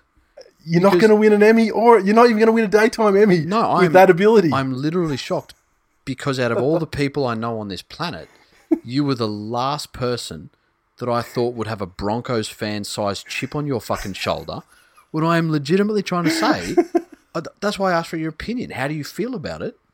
Broncos fans' chips on the shoulder, you've got to understand, Manly fans' chips on the shoulder are far bigger and far predate this little fucking baby 3-year-old tantrum on the floor of Coles New World that the Broncos are throwing right now. They're not even the same fucking sport. Well, no, again, that answers my question. I know exactly how you feel about the situation because you don't believe it exists. Correct. Exactly. You're a fucking effort-faced flat earther. Good. I believe that he will be running on a one straight and long and uninterrupted flat earth forevermore. Okay, Kyrie. And he'll reach the waterfalls on the other. He'll reach the waterfalls on the other side. You believe that? You put it on the gram. I'm at the wall. I found the wall. There's ice everywhere. He'll make Neil deGrasse Tyson fucking. He'll make him choke on his fucking breakfast. Joel said, I wasn't convinced after rolling through the pub-side Tigers last week, but now beating the greatest team in the entire history of the competition in a game that definitely had no questionable or flat-out incorrect calls to either side, the hype train is once again leaving the station. Choo-choo, motherfuckers. More importantly, fuck the Broncos. I'm loving the general group sentiment because you know what, we've got a lot of good Broncos fans in the group. But I love the one shit one, Toto. Yeah, but Toto's a great. We know Toto's a great guy, but he's the only one that's kind of clinging with some sorrow to the vestiges of what the Broncos used to be, whereas the other Broncos fans in the group are kind of like philosophical about it all, and they're like, yeah, we're shit, and everyone else enjoy your ride. Mm. But they're not also doing it like in a cunty way, like, oh yeah, we're gonna turn it around and next year we're gonna fucking, we'll see about who does the fucking blah blah blah. Yeah, they're actually like, no, we shit and there is no light, and go your hardest. Mm. Nice. That's it. The second game of the round to trigger the absolute fucking shit out of me. West Tigers 29 defeated the Bulldogs 28 at Bankwest. The 29 for the Tigers came through tries to Mbai, a double to Garner. Noffa and Leilua also with tries. Conversions were 4 of 5 to Mbai. Luke Brooks with the decisive field goal at the end. And the Canterbury Bankstown 28. Tries through Meaney, Holland, Montoya, Dory and Aiden Tolman. 4 of 5 conversions to Kerrod Holland. We were fucking this close. Jesus Christ. We were like fucking 4 minutes away from the Broncos wooden spoon. Yeah. I tell you, I've said in the past on this show that, like, when there's like a close Manly game or something, particularly a nighttime one, I'll walk downstairs to this downstairs bathroom, just shut the door and just watch the last bit of it, just so that the rest of the house doesn't hear me screaming cunt, and, like at my phone, right? This game though, holy shit! I don't think I've ever been more infuriated by a fucking last 10 minutes of a game. Like the doggies at times played fucking, like, some of the breaks they made up the middle, like Cogger for 68 minutes of the game, was fucking great. Yep. Almost to the point where it looked like, holy shit, maybe the doggies could develop him into the 7 that they so sorely desire, because he played that well with Kieran Foran. Yes. But they get out to 28-22. The champagne was already on ice. I took it off. I had my hands around the neck, working the fucking cork out of the cunt, right? Correct. And then they let the Tigers score, and that in itself. Well, I should say before they did that, Cogger, while I give him 68, 70 minutes of great play, then he starts thinking about taking these fucking pot shots at field goal, giving away 7 tackle sets. Mm-hmm. When it was not, put it in the fucking corner. Yeah, and man up in. Yeah. Maybe like it was too far to get a repeat. I mean, you're kicking him you're trying to kick him from like 30 meters out. Say, I can't remember. It was like 30 meters. I think. So you're probably you're probably not earning yourself a repeat set from that far out, unless you're extremely lucky. Mm-hmm. But drive it across the sideline, 2 meters out, defend from the scrum, kick it, bomb it into the corner, see what happens. Try and get a knock on, maybe get a try. But worst case scenario, you're tackling Noffer or someone fucking like 2 meters out, and they've got to go the length of the field to even think about scoring a fucking try, let alone anything else. Yes. You only had 10 minutes to go. Fucking give them the field position to score the try. Yeah. They fucking give it to them. And then they do it again to fucking give them the field goal. And I'll tell you, that was, we talk about Luke Brooks a lot about, having, nothing going for him. He did fucking crack that field goal, though, as well, if not better than any field goal I've ever seen. Correct. He kicked that from about 45 meters out, and he could have kicked it from 60 and it still would have gone over. He hit it. He did hit it sweetly. So I'm going to give him the credit for that. But, fucking doggies. Doggies, you got to understand something. I don't fucking care about the 2 points for this game that you would have or didn't win. I don't give a fuck where you finish on the ladder, as long as it's ahead of the Broncos and puts them last. Exactly. And this fucking game, to be up by 6 with like probably 9 minutes left. Yeah. And all it takes is like a fucking microscopic fucking pinprick of game management to fucking see it home. It sums up the Dogs, and I know why everyone's frustrated with this game, and believe me, I feel it too. Because I don't even have any faith in this pack of Dogs that they're going to do that late season, fuck someone's, well thought out plan. Yep. Like who have they got? They got the Titans, maybe. Maybe. Look, you know what? I'm telling you, this is realer than fucking real. This is realer than real deal Evander Holyfield right now. I'm telling you that at this point, if Manly don't win this weekend against Souths, yep. I do not want to see fucking Tommy Turbo back this year. Yeah. Give him the 5 weeks off. Yep. And fucking tank the game against the Dogs. Yeah. So the Broncos get the spoon. Yeah. Do it. That's it. Talk to your mate Des. Oh, see. Desi, I'm sure, like, Desi, that's the least he could do for them. Yeah. Exactly. For old time's sake and shit. Exactly. It's like throwing a charity one up your ex. Exactly. Yeah, spot on. It just sums up the Dogs. They have no leadership anywhere. There was nobody on that field. I just want, who I blame? We're blaming Tolman again? No. How about that fucking... Who was it that made the break for that try? I can't remember who it was, but they didn't have to pass it to him. They could have scored themselves, but they passed it to him, and he almost found a way to fucking bomb that try from an unbombable position. Yeah. That guy is... Oh, my God. Yes. Less said about this game, the better. The hooker. That's who I blame. When you're in that position, 40 metres out or whatever... Yep. Pass it left. Yeah. To the cunt that knows what he's fucking doing. Yes, the cunt that's won premiership. Yep. True. Tristan said this game was infuriating. Tigers, I just don't get it. There was no value in the win. You had the chance to break your addiction to 9th and force the Broncos to stand by and watch their hopes be dogged into 16th. But no, you had to get the way of everyone's rugby league fantasy. #cuck blockers. Biggest Tiger said, was that a reverse disrespectful field goal? It's pathetic to even have to kick it. We are game changers, guys. To which Real Dad replied, we've changed the game all right. We didn't make it better, but we've sure changed it. Stephen said, even as an avid Wests fan, I'm willing to take a loss here. I understand and accept there is a greater good at stake. Fucking be more like him, Tigers fans and players. Fucking this cunt is now the biggest everybody wishes the Tigers were. And our old mate, Egg Council Creeper, said, moments like tonight are why I'm annoyed with Wests. Could have done the honourable thing, but didn't. Thanks for saving the donkeys, you bougie cunts. And this is it. This is why everybody fucking just can't stand the Tigers. I fucking hate the West Tigers now. Yeah. I hate them. Yep. Yeah. But it's not even hate.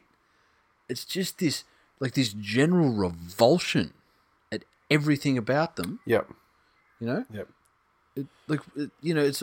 I remember when they fancied themselves as a bit of a, everyone's second team. You could fucking cancel that. Yeah, exactly. You're everyone's second most hated team now, after the Broncos. But I feel like if you opened up news.com and you read Dennis Ferguson stabbed in prison, how would you feel? Great. That's how I feel after the Tigers lose. Yeah. Because of shit like this. Yep. You know? Yep. Out there stealing kids' hopes and dreams. There's a bunch, just like Dennis Ferguson. There are a bunch of kids that live in places that aren't Brisbane. Yeah. That are they're feeling just as violated. Exactly. Today. Exactly. And that's because that's on you, West so Tigers. So equivalency. Yeah. West Tigers, you're emotionally raping children. Mm-hmm. Hope you're fucking happy with yourselves.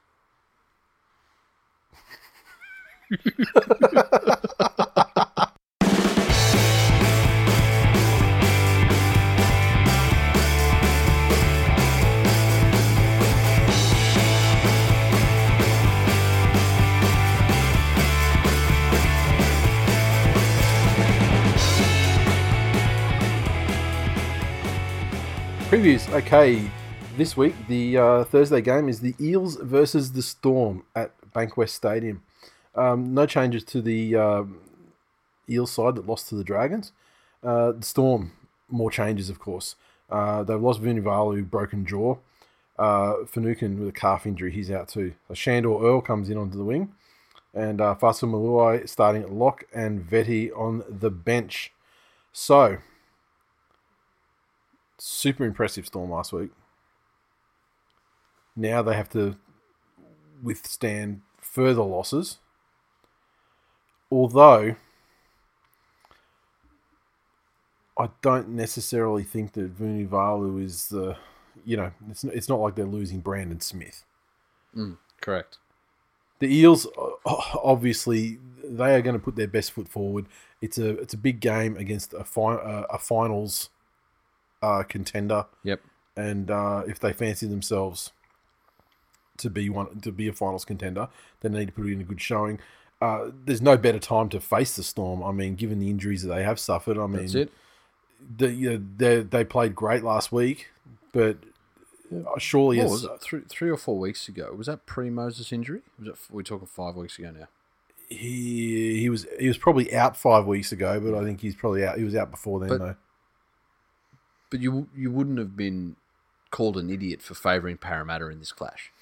Look, let me tell you, when I was looking at the tipping today, Eels are like $1.30 or something. Like Storm are like $2.50 or $2. Like Eels are heavy, pretty heavy favourites, even in the betting in this game. Interesting. Like I just feel like the Eels are. I don't know what it is. I saw an article saying that they've been doing Zoom sessions or whatever with Joey Johns, trying to get tell Moses and Brown and that what to do.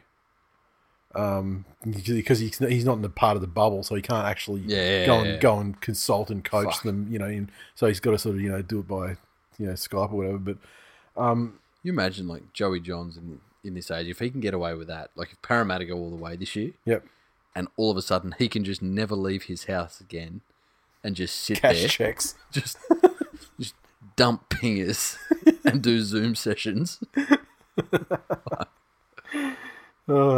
I'm here for it. Look, I think that the Eels have to show me something that tells me that they aren't a lesser side in the 8. I mean, they were fantastic and dominant in the early stages of the season, but they have not shown that in a month. And I just don't see it. I mean, could they turn it around and show me? Fucking oath they could. We've seen them. I want to say that Parramatta have a slight edge in the backs, just in terms, they've got Fergo. Sivo had an off round last week, but he's had a few of them too. I think it's less off rounds and more just people know how to contain him now. I was going to put that down to just being wet, and that ground was absolutely fucking atrocious that he was on. Jennings is legit at crafty veteran stage. Yep. And Wonga Blake's dangerous. Mm-hmm. Pappenhausen's obviously a far better footballer than King Nothing. Mm-hmm. But then you look, you're Shandor Royal, Brenko Lee. Like, Olam had a good game, but he's not like a solid fucking game breaker. And then Adokar as well. Fantastic talent. But I think the Storm are just too strong in the forwards. Mm-hmm. And their bench will get it done as well. So I'm tipping Melbourne. The Panthers take on the Sharks in the pub slot game at Panthers Stadium. There are no changes to the 17 for the Panthers, although To'o has been named in the reserves, so he may be returning from injury. Sharks. Rudolph remains in jumper number 13, but as they've been doing of late, they've been benching him before kickoff. Mm-hmm. And so this will happen again, presumably. And look, another team that haven't been super impressed with is the Sharks. Yeah. So this is a great opportunity for the Panthers to do everyone solid. Pack them a little lunch bag of dicks. Yeah, Penrith need a full performance here. Yep. Because the Sharks will get up for the game, as they always do. They're always a danger team for us. And I guess they do have the chip on their shoulder, because they got touched up royally last time. They certainly did. And just looking at form, Penrith they've been consistent and they've been very, very good for large components of games. But this one, they're up against that old enemy that's really going to want to turn this into a grind. And they just need to stick to their game plan and take it to the Sharks here. I think Penrith can win, but it's a danger game. I think Panthers will win easily. Not as easily as last time, though, mind you. Look, unless the Sharks come out again and just lie about things happening and accuse foul play that didn't happen to gain an unfair advantage because they are all cheating cunts. Yeah, there is always the risk of that. So Panthers just have to be mindful of that and just not put themselves in positions where they're getting arms jammed into their mouths. And that's it. You know what they should all go out there like with the symbolic black tape around their mouth and sit there and just stare down Sean Johnson. Yeah. Because he is the most mentally fucking fragile player I've seen since Jamie Soward.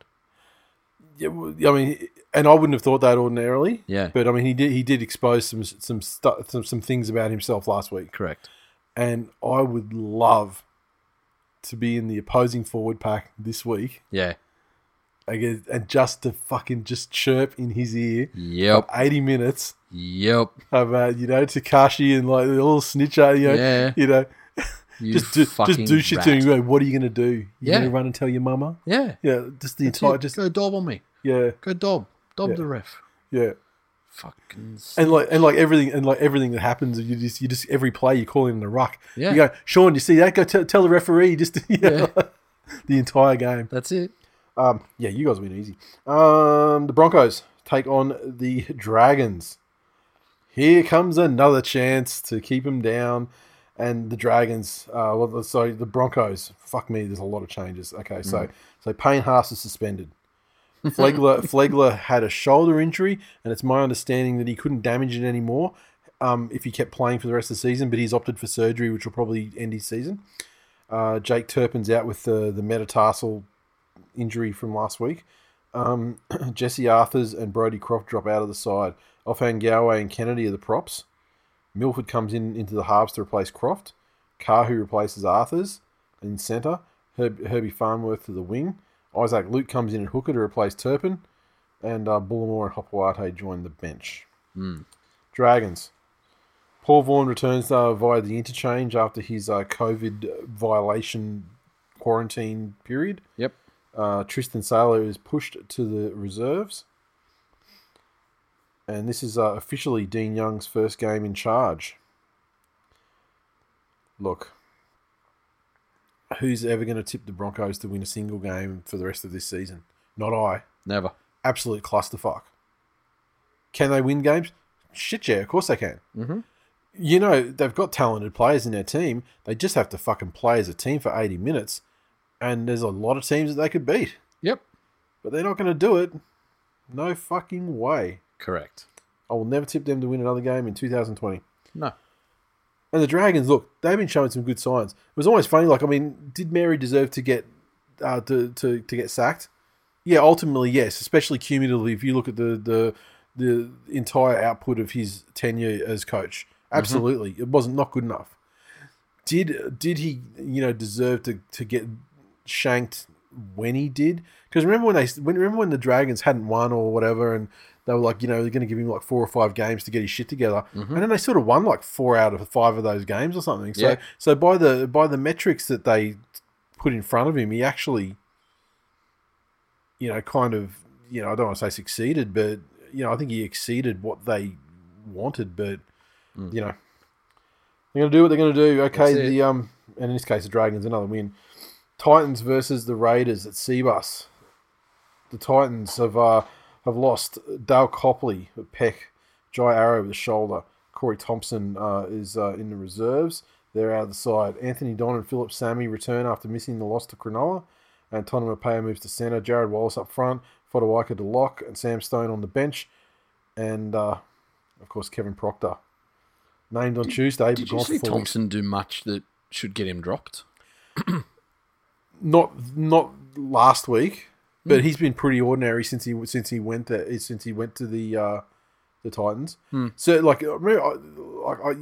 feel as compared to what he did at the Tigers, but I think he's basically his depth for the side, and you certainly can't really find a place for him there when you've got when you got AJ Brimson. When he's starting to, really come good. Yeah. Yeah, exactly. The Raiders. Hudson Young starts. And Ryan Sutton benched. And otherwise, no changes. I can't go past Canberra in this one. The Titans have been tough. They've fought in games. And the Titans will give them a tougher first half than the Broncos did. So Canberra probably can't afford to not clock off, but sort of half-ass it to the extent they did in that first half. And that's the thing. I'm putting that first half down to Canberra's attitude and expecting to beat the Broncos. Yeah, a little bit of just complacency. So hopefully that was enough of a shock for them, and they understand this is a proper game. But I'll tip the Raiders here. Yeah, well, they're starting to roll fairly well. Otherwise, so yeah, I'll be tipping the Raiders. There's also, I think it's a milestone game for Dynamis Louis. He's like maybe 150. Also revenge game then. Taking a while for him to get there. Tell you what, when you talk about media and managers speculating and shit like that, my brother's pretty good mates with Dynamis Louis' family. Yeah. And he was playing for Manly, and then all these news articles come out saying like, he's looking to get a release and shift or whatever, and.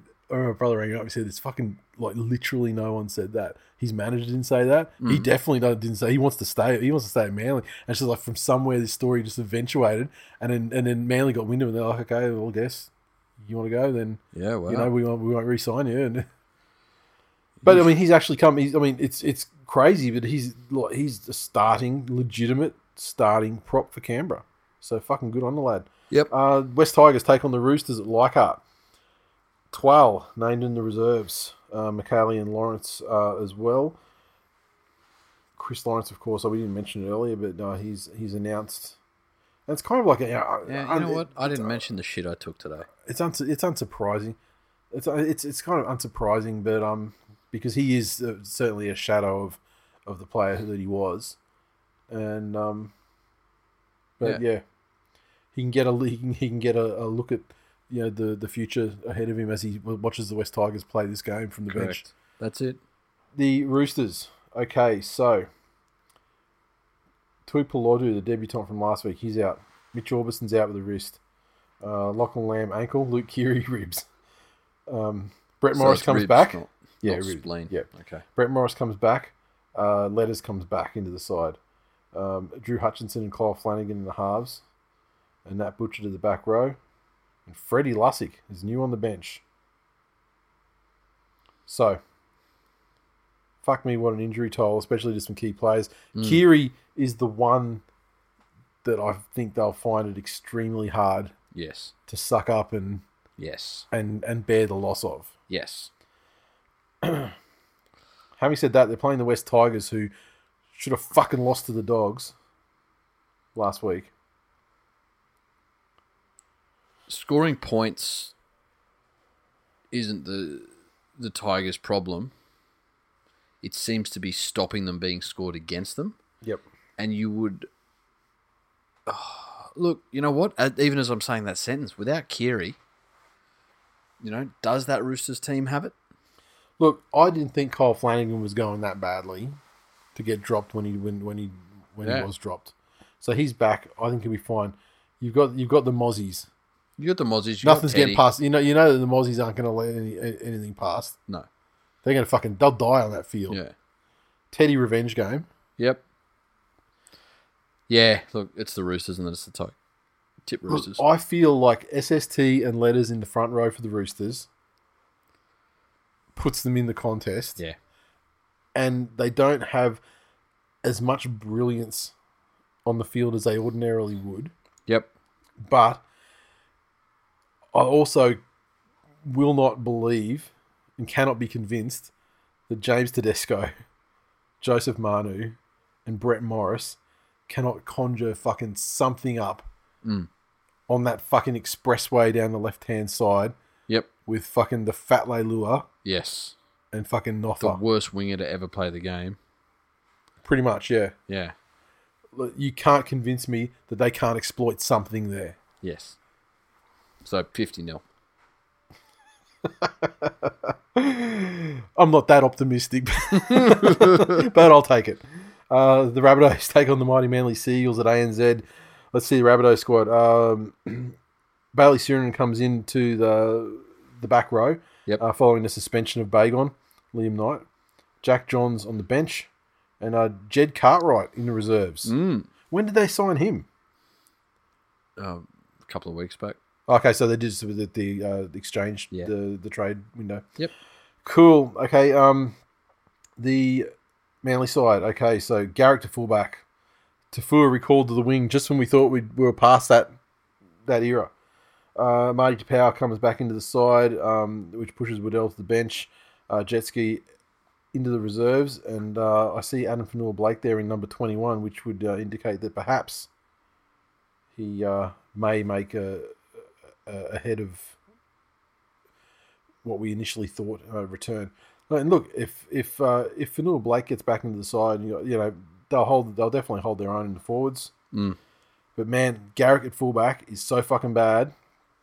It is just the absolute worst, especially when you have guys like Cody Walker and Adam Reynolds who have great kicking games, and they've got like great short kicking games and like clever kicking games. I don't rate South at all at the moment, but it's literally that one positional situation. Even if, honestly, if they play like they did last week and they still had fucking Brendan Elliott there, I'd be super confident of a win. Mm-hmm. But I just cannot co-sign any lineup that has Ruben Garrick as the fullback. As much as I love Ruben Garrick on the wing, don't get me wrong, fullback it's a fucking much more difficult and skilled position, and he doesn't have it. Yeah. No, I agree. But it's a season. There are so many games this round where and over the coming sort of 3 or 4 rounds where teams like Rabbits and Sharks and stuff are all playing each other. Yeah. And so win this week and fucking who knows? And then you got Tom back, and then who fucking knows? Lose this week, and I would legit shelve him for the rest of the year just because fucking why bother? The Doggies take on the Warriors. So here we go again. Assuming the Broncos lose on Friday night, yes, the Bulldogs come up against another very winnable game because you don't know what you're going to get week on week with the Warriors. They are facing an extremely unique set of challenges, the most unique set of challenges a team has faced week on week in the history of the competition. Mm-hmm. Marcelo Montoya was dropped. Let's go through the lineup. Montoya dropped. Yep. Big Puppy suspended. Will Hopewadi returns at fullback. Meaney shifting to the wing. Mm-hmm. I think they're both good moves. Yep. Marshall King starts in favour of Katoa. That's a good move. Yep. Dory starts in the back row in his second game. Jackson moves to lock, and Luke Thompson benched. Avarillo returns from injury via the bench, which is another great in if they can get him into the starting side. The Dogs, they can win with this fucking they can win with this lineup. Yeah, 100% they can. They can beat the Warriors. Okay, so what do they got? You got Herbert. He's gone, hasn't he? He fucked his... Was it hamstring, was it? Yeah. So Herbert's gone. Pompey moves to the wing. Papali replaces Eliasa Katoa. Jack Murchie joins the bench. Hilarious that Manly loaned Hopper Jr. to the Warriors, and he's not even in the side this week. But maybe they want a couple of weeks to actually fucking train with him. Yeah, maybe. I mean, it's kind of like a beggars can't be choosers thing, though, either. But I mean, I guess in his case, I mean, he's not going to be named ahead of Tuivasa-Sheck, and Tuivasa-Sheck isn't moving anywhere else. Yeah. Unless he moves back home, gets the shits like the others did. Look, I feel like the Warriors have been putting in. They've been playing pretty strongly of late. Yep. I think that kind of base level of playing pretty strongly that they've been operating at the last couple of weeks is about the equal of a good Dogs performance. So it's really hard to pick who's going to win. But once again, we find ourselves the Dogs. This is redemption round for them. They fucking had it. They need to win this game. If the Warriors that played Penrith show up and put that defensive effort in, yep, I don't think the Dogs can.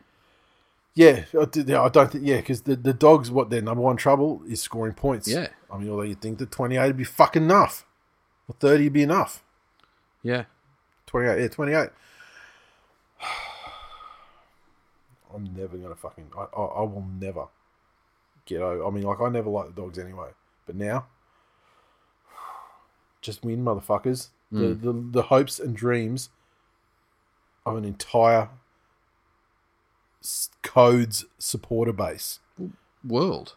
I would go so far as to say the world. The world is in crisis at the moment. Super League it is. They don't like Brisbane Broncos. And the world needs this to heal. Exactly. You know? It doesn't sound like it's a straight line between some fucking guy eating a bat and the Broncos getting the spoon. It doesn't logically follow that one solves the other, but it does, believe me. Believe me. If the Broncos get the spoon, all the COVID shit just dissolves. The virus self-eradicates. It's literally like the end of the War of the Worlds, where there's enough fucking microbes from the Earth's air has got into the Martian fucking vessels and killed them. Die. Yeah. I mean, taken a lot longer because a rugby league season takes longer. Yeah. It takes longer than a week worth of Earth microbes. Temper your expectations, world. You fucking shit cunts. If you'd have all social distance, we wouldn't have this problem in the first place. But we'll get you there. Do what you need to do, Bulldogs. And finally, the Knights take on the Cowboys at McDonald Jones. The Knights have Daniel Saifidi. He's out after one game back in.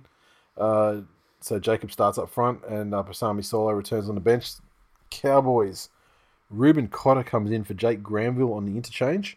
Otherwise, same side. Now look, the Cowboys, the performance last week, up until that fucking part at the end where they bottled it, was very good.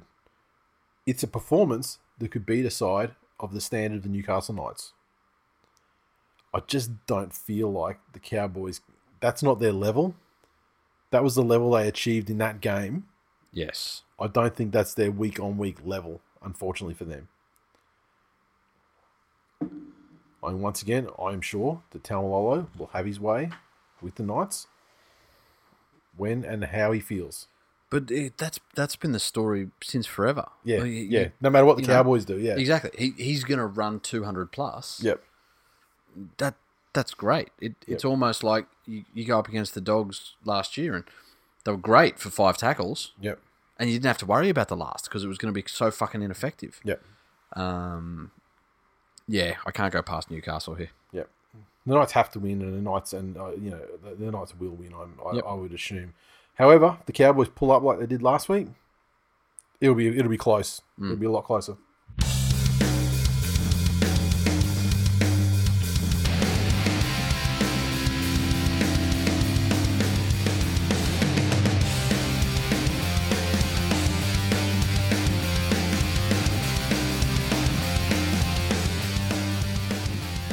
Okay, mailbag for this week. And Let me actually go to my phone because I see I fucked up one of these ones here. So let me just quickly open up the old Twill Nation group. And if you're not in the group, it's an amazing group. Hashtag Twill Nation. Search for it on Facebook because I don't remember what the URL is off the top of my head at the moment. But the mailbag. Bennett was first up.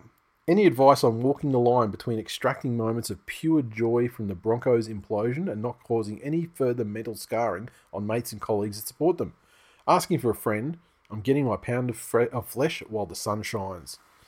Well, my advice to you would be put all thoughts of that out of your mind. Yes. They made their fucking bed. Yes.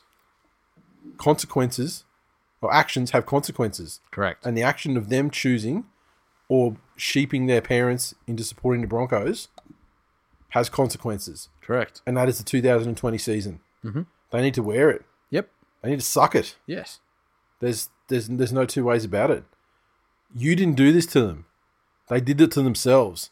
So don't feel about their mental don't their team's implosion and mental scarring that they have sustained as a result is not a concern of yours.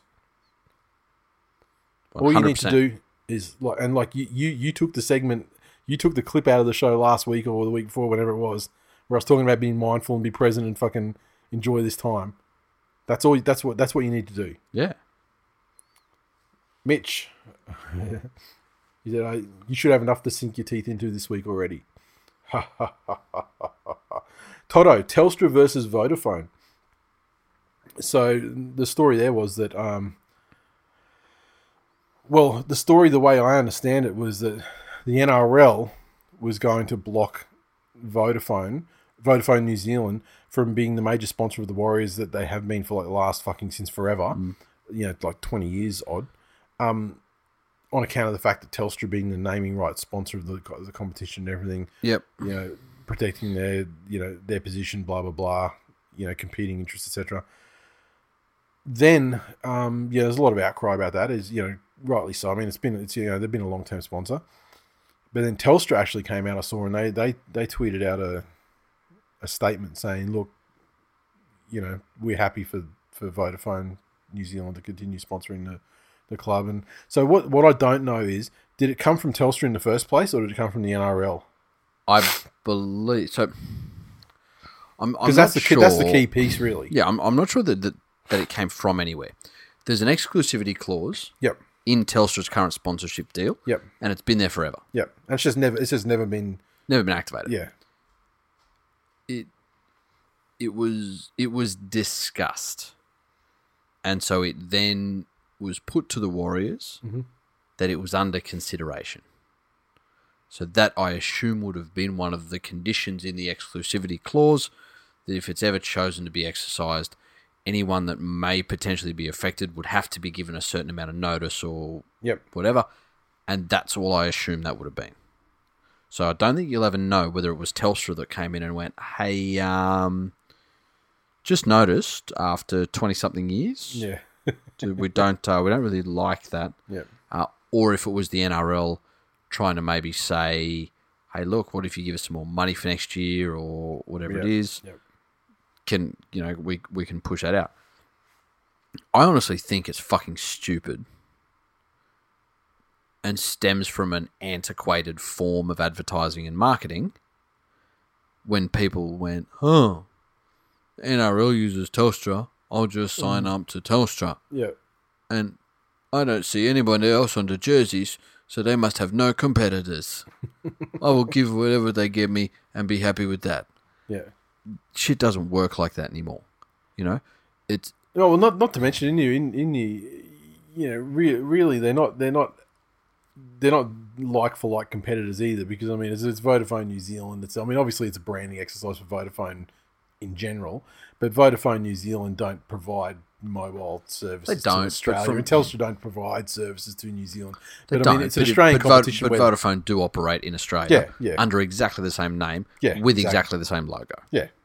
So it's not like someone would ring Vodafone and they'll go, hang on, did you see us on the Warriors jersey? Because if so, fuck off, we don't want your business. That won't happen either. So it's not dumb from Vodafone to want to sponsor the Cross Tasman team, but the potential ill will to a brand for potentially cock blocking a team, especially the team that's in the dire straits that the Warriors are. Yep. If the Warriors weren't under the predicament they were in a normal season, I'm not sure it would have gone this way. Yeah. But, Telstra's a massive machine. And I must admit, Telstra have been doing a fucking great job lately on like the warm and fuzzy public fronting sort of, on the social. Did you see the video they put out where it was just like with that comedian, I can't remember his fucking name. No. It was like, Mark Humphries, it was like, there was a video they put out where it was like, and they put it on Twitter and it's like, we can't believe we have to fucking do this, but here it is. Oh, that guy. And it was that sarcastic. He's like the Aldi Carrie Elways. Yeah. And he was, and it was like doing like that satirical thing about the 5G and everything like that. Yeah. So they've actually been killing it with that sort of thing. And once again, I don't. It's a shame that this thing had to come to a head in the first place. But I feel like they've certainly from the PR, warm and fuzzy perspective. Again, I would suggest that there was just a required notice period to anyone that may be affected. Yep. That was given, and somehow it's leaked. Well, probably from the Warriors' side to generate the outrage that it did, which generated the response that it did. So, done. Biggest. Pascoe said that Chris Lawrence set the standard at the club. Was he meaning to insult him? What lovely things would you have said about Chris Lawrence as his CEO? Well, maybe that's it. Like this fucking grey level of mediocrity that somehow fans have come to admit and embrace. Like the West Tigers. Dude, Chris Lawrence fucking he mirrors the club. He's exactly right. Mm-hmm. Like did some okay shit in 2005. Yep. Had a tumultuous and... Was he the one dropping all the F-bombs in the immediate post-match interview on the field? Yeah, tumultuous and probably regrettable relationship with Robbie Farah. Yep. And a slow fucking decline into an international cunt circus afterwards. Hips made of the finest china. Yeah. So, there you go. Wish him all the best. Now his pain can end. May he now begin to ascend from 9th into the positions 1 through 8 of his chosen post-football career enterprises. Yes. Chris said, "Is the link?" This is a couple of people. I say Chris asked us this question, and then I scroll down and see who else as well. Ryan also asked this question. And also Nathan all came in with a similar sort of thing. So I'll just address it one time with Chris. He said, is the link between Rona and 6 again and more injuries real? If so, is it worth it for a better game? And is the impact evenly spread by luck or strength and conditioning? How much will this factor in who wins the comp? Well, this year it'll factor in greatly. But I don't... And yes, I think the link is real. However, I feel like the only variable that is at play here is that, like a lot of things that Volandi does... Some by necessity, some by the fact that it's just who he is. He shoots from the hip a lot, and he makes shit up on the fly a lot.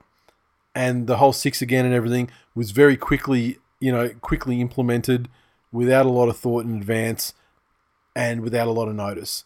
So what that did was it prevented teams having a pre-season, an off-season, and all that sort of thing tailored towards this is what the game is now. And instead, I think they had 2 weeks, 2 weeks sort of thing. So, no doubt it's real, but I think it's just an anomaly. I don't think it will happen next year. And some of the injuries are just fucking really just freak shit too. Like, people getting knocked out and, HIA related shit and just and there's been some weird, Kiri even last week, shit like that. That's not something that's because of the 6 again rule. That's just fucking bad. It's just bad luck. There's so much that goes into it in terms of, you can look across the injuries. Yep. And the Roosters are a good example. There's just look at last week. They had 3 players that went out. Mm-hmm. And 2 of those were from actions in a tackle. Yep. So Kiri had his ribs exposed and just copped a fucking, like, absolute, like, the worst chance fucking shot time ever. And Orbison had his fucking arm rolled over on, and it's fucked his wrist. So out of those 3 that happened in the game, 2 of them can completely not be attributed random to anything situation. to do with the 6 again thing. Now, that's not the case. I'm not saying that's the case for all of the injuries that have gone through.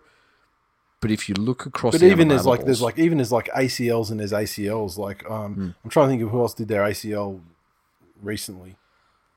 I'd suggest there's more to be done in terms of injuries from the same grounds being used for multiple games. Yeah, and we've really seen Bankwest exposed, and the Cowboys one for that matter, not even through multiple games, but just being exposed as just shitty surfaces that we didn't think they're both brand new. You know, That's it. Now, again, it's never just one factor.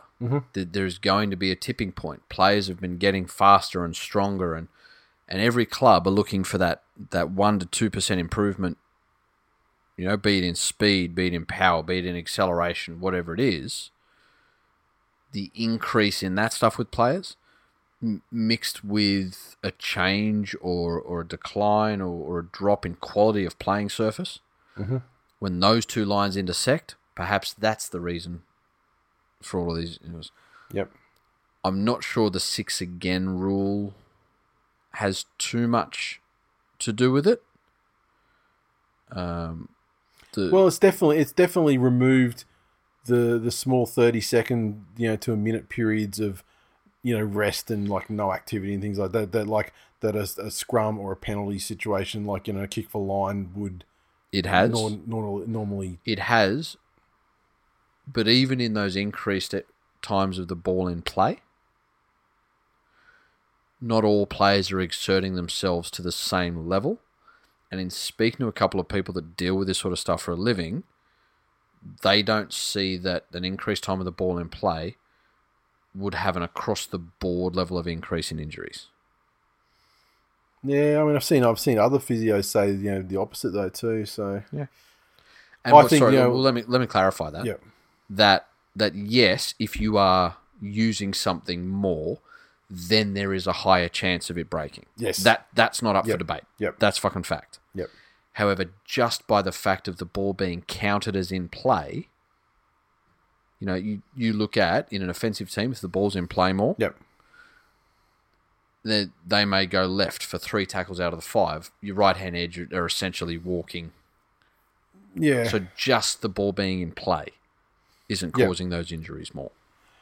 Yeah, but I mean, on the other side of the ball, I mean, it is constant. Like, the line's the line. Where it doesn't matter where the where the ball's going necessarily. I mean, you're still you're back 10, running 10, forward 10, back 10, forward 10.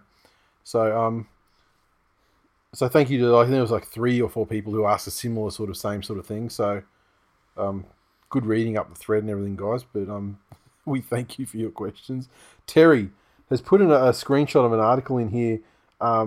From Harawira Naira on the NRL Facebook page, and he said the headline is that Harawira Naira glad he was caught out, and the quote is, "I'm 25 now. I needed this wake up call." So he's like, this implies he's done it with more than once with the school kiddies. How many schools did he visit at Penrith, and did he take a coat hanger with him every time? Yeah. Well, remember, Harawira Naira's biggest crime was that he picked up a school teacher to fuck at the same time as his fucking Jamal Idris cosplay. No, it wasn't a school teacher. He fucked a teacher, did he not? And the Jamal Idris cosplay guy fucked the school students. What I remember was that, it wasn't the teacher. She was still a student, but he just picked her up as a Tinder swipe, and she alluded to the fact that she was a teacher, whereas Idris 2.0, she sent him a photo of herself in her uniform with him the day before. Yep. Going like, hey. Yeah, we saw you at school. This is wrong. Yep. Yeah. Look, I'm 100% against fucking children. I think you'd be hard-pressed to find someone who would disagree with your stance. outside of Dennis Ferguson and NRL clubs that are associated with Dennis Ferguson, that's it. based on what we've decided tonight. Exactly. And I hope here that CHN is alluding to the fact that it was more so the party lifestyle and the, picking up a girl Picking up everywhere he randoms, goes. That's the thing. Like, it was easy enough for me as a fucking frumpy, middle-aged, divorced father. Like, the ease at which I found it on Tinder. Yeah. So if someone's a professional sportsman's what you're saying. Well, like if I took my shirt off and put a fucking shirtless photo and my bio just said professional NRL player, like my phone would legit have a vaginal meltdown. Yeah. And just be like, like a biohazard thing would come up and just be like, we have a duty of care to you to just not let you fuck this much. So, I hope that's what he's talking about. I assume that's what he was talking about, but it's hard to gauge that strictly from the headline. But yeah, where are we? Jai said all the talk of the Grant Momirovski swap deal has been about what happens with Grant. I think we should take a moment to think about how glorious it would be if not only does Grant go back to Melbourne, but Momirovski also wants to stay with Melbourne because fuck the Tigers. I don't think anyone gives a fuck about what Momirovski does. He's the forgotten man in the whole thing because Harry Grant's a fucking legitimate commodity. Yes. And Momirovski's just kind of there. Again, a good workman in his position, but not somebody that Craig Bellamy couldn't pick up a clone of somewhere else and turn them into the same quality player. Yep. Tristan, what was the weekend's biggest rugby league fail? Broncos defence for Kotrick's first try? Kyle Feldt, Proctor biting, in quotes, Johnson milking, in quotes, or the Tigers? None of those things. The fucking Canterbury Bankstown Bulldogs. They're foul. Manage out and the fucking game. Cowboys. And I guess Kyle Feldt, you mentioned there, so maybe that. Matthew said, I'm loving the Broncos implosion, the Seabold rumours, TPJ, the hotel fine, Milford and Boyd in general, etc. At least the Broncos can take solace that their best player on the weekend has chosen to go to the Titans. Can't wait for next week's episode. # enjoying it while it lasts. As are we all, sir. Yes. Chris said, with CHN looking to play finals footy this year, instead of collecting a spoon at the Dogs, should all Canterbury players try to root school kids to go to a better club? No. I would, whilst I acknowledge the success of his gambit, I Just would start not suggest coaching your club. They'll get rid of you for no reason. Kat said, is there any truth to the story that a lot of old-time Broncos, including some still involved, wanted Kevy as a coach and have undermined Seabold continually and from day one, with some of the players giving him no chance of succeeding? I would imagine Fluffy and Alf in it up to their eyeballs. There you go. Honestly, I feel like whilst there is a contract with Darius Boyd that needs to be paid, I think if I were a coach and people were undermining me, if I couldn't get rid of them completely, like probably Darius, he can go play for fucking Q Cup or whatever. And if Alfie's just employed as a trainer, and he was like, I mean, you wouldn't retain anyone around you that was like that. No. And you'd be under no obligation to. That's it. 100%. So I don't think so. I mean, whilst there seems to be, divisions in the playing ranks, and there's probably splits with, players not being a fan of Seabold, and that translates to their performances and their intensity and their, willingness to, chase a fucking break all the way down, that sort of thing.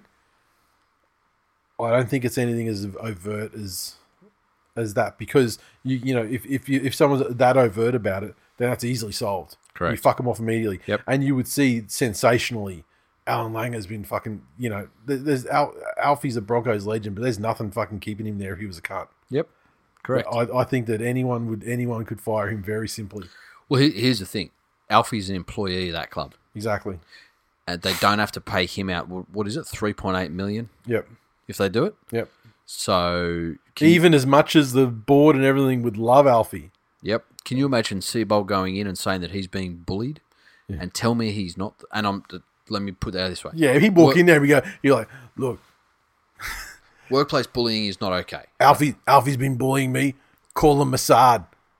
I need to fucking, I need someone to go through the computers. Yeah, that's it. Workplace bullying is not okay, and I don't want to at all dip into that culture of if you're being bullied, don't speak up about it.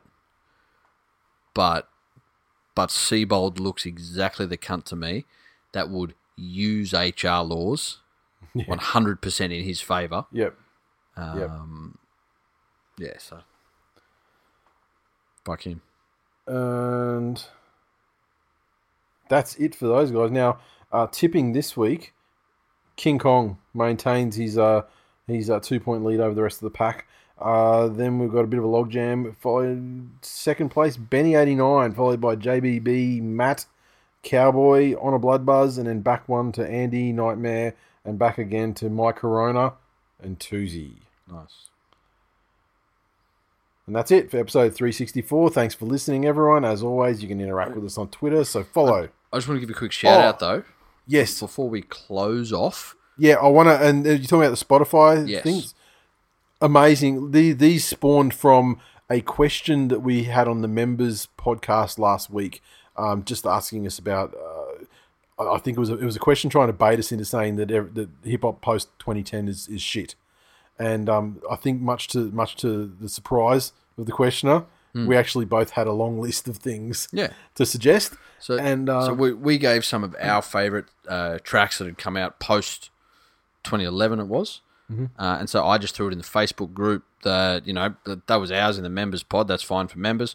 But for everybody else, what are some of your tracks that you'd recommend? And there were, some fucking dumb cunts couldn't follow instructions. I would like to fucking remind Clevo, it's a hip-hop thread. The fucking Hilltop Hoods do not belong in a hip-hop thread. Or a thread where people are suggesting good music. I'm a fucking Aussie and I'm poor and I ride the fucking bus, but drinking VB, drinking stubbies of VB. That's okay.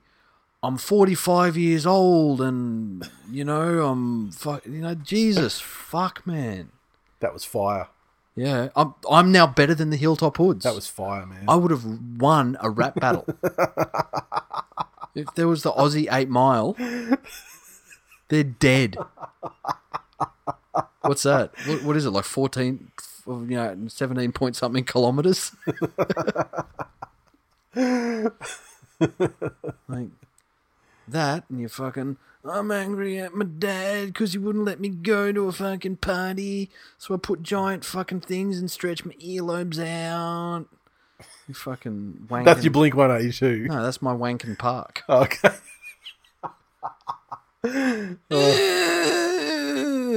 White privilege. Well, he did more than stretch his earlobes out, let's be honest. How did he go? Was he dolphin conversion? I think Cherry Evans conversion. If you get what I'm saying. So he was the go-go gadget.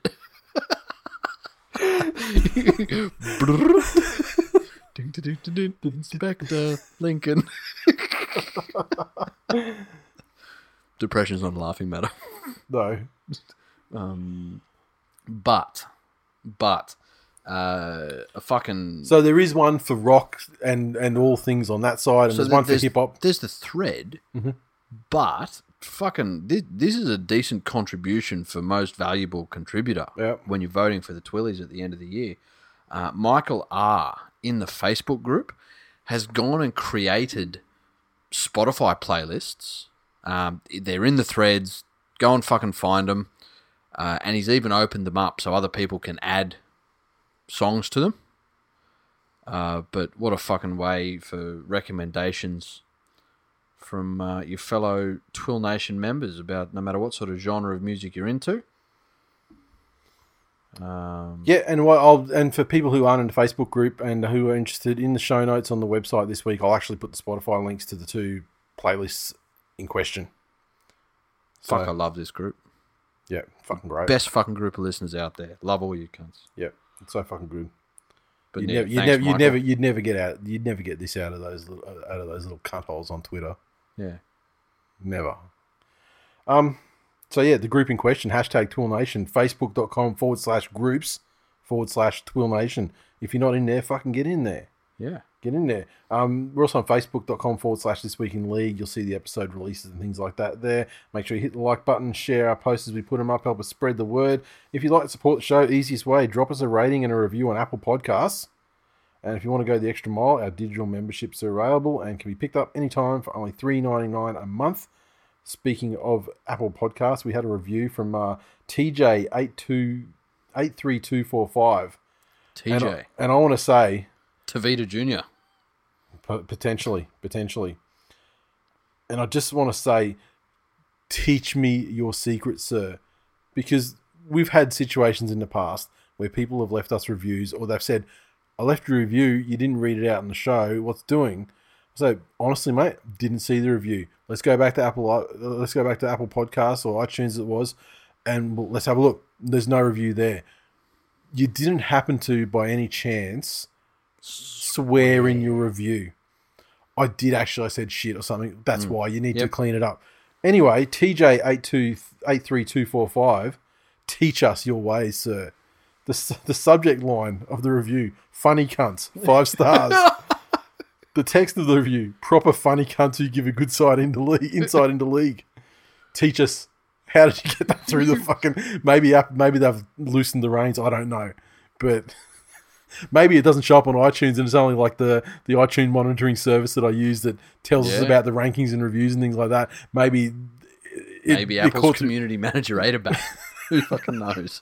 I think that's about it. Fuck me, we went long tonight. Hey, on the show notes, I can also put up the text exchange of SMSs that we had earlier this evening, where it's like literally. Let me look at the exact wording.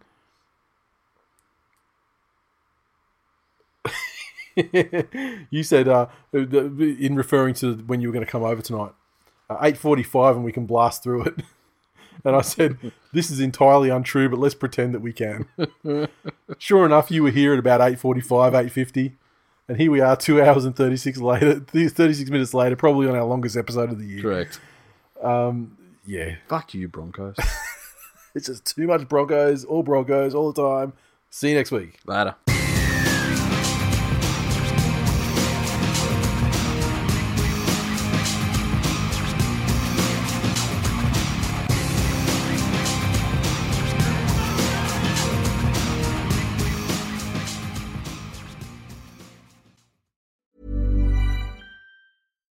When you make decisions for your company, you look for the no-brainers. And if you have a lot of mailing to do, Stamps.com is the ultimate no-brainer. It streamlines your processes to make your business more efficient, which makes you less busy. Mail checks, invoices, legal documents, and everything you need to keep your business running with Stamps.com. Seamlessly connect with every major marketplace and shopping cart. Schedule package pickups and see your cheapest and fastest shipping options from different carriers. With rates up to 89% off USPS and UPS rates. And with the Stamps.com mobile app, you can take care of mailing and shipping wherever you are. Make the same no-brainer decision as over 1 million other businesses with Stamps.com. Sign up with code PROGRAM for a 4-week trial, plus free postage and a free digital scale. No long-term commitments or contracts.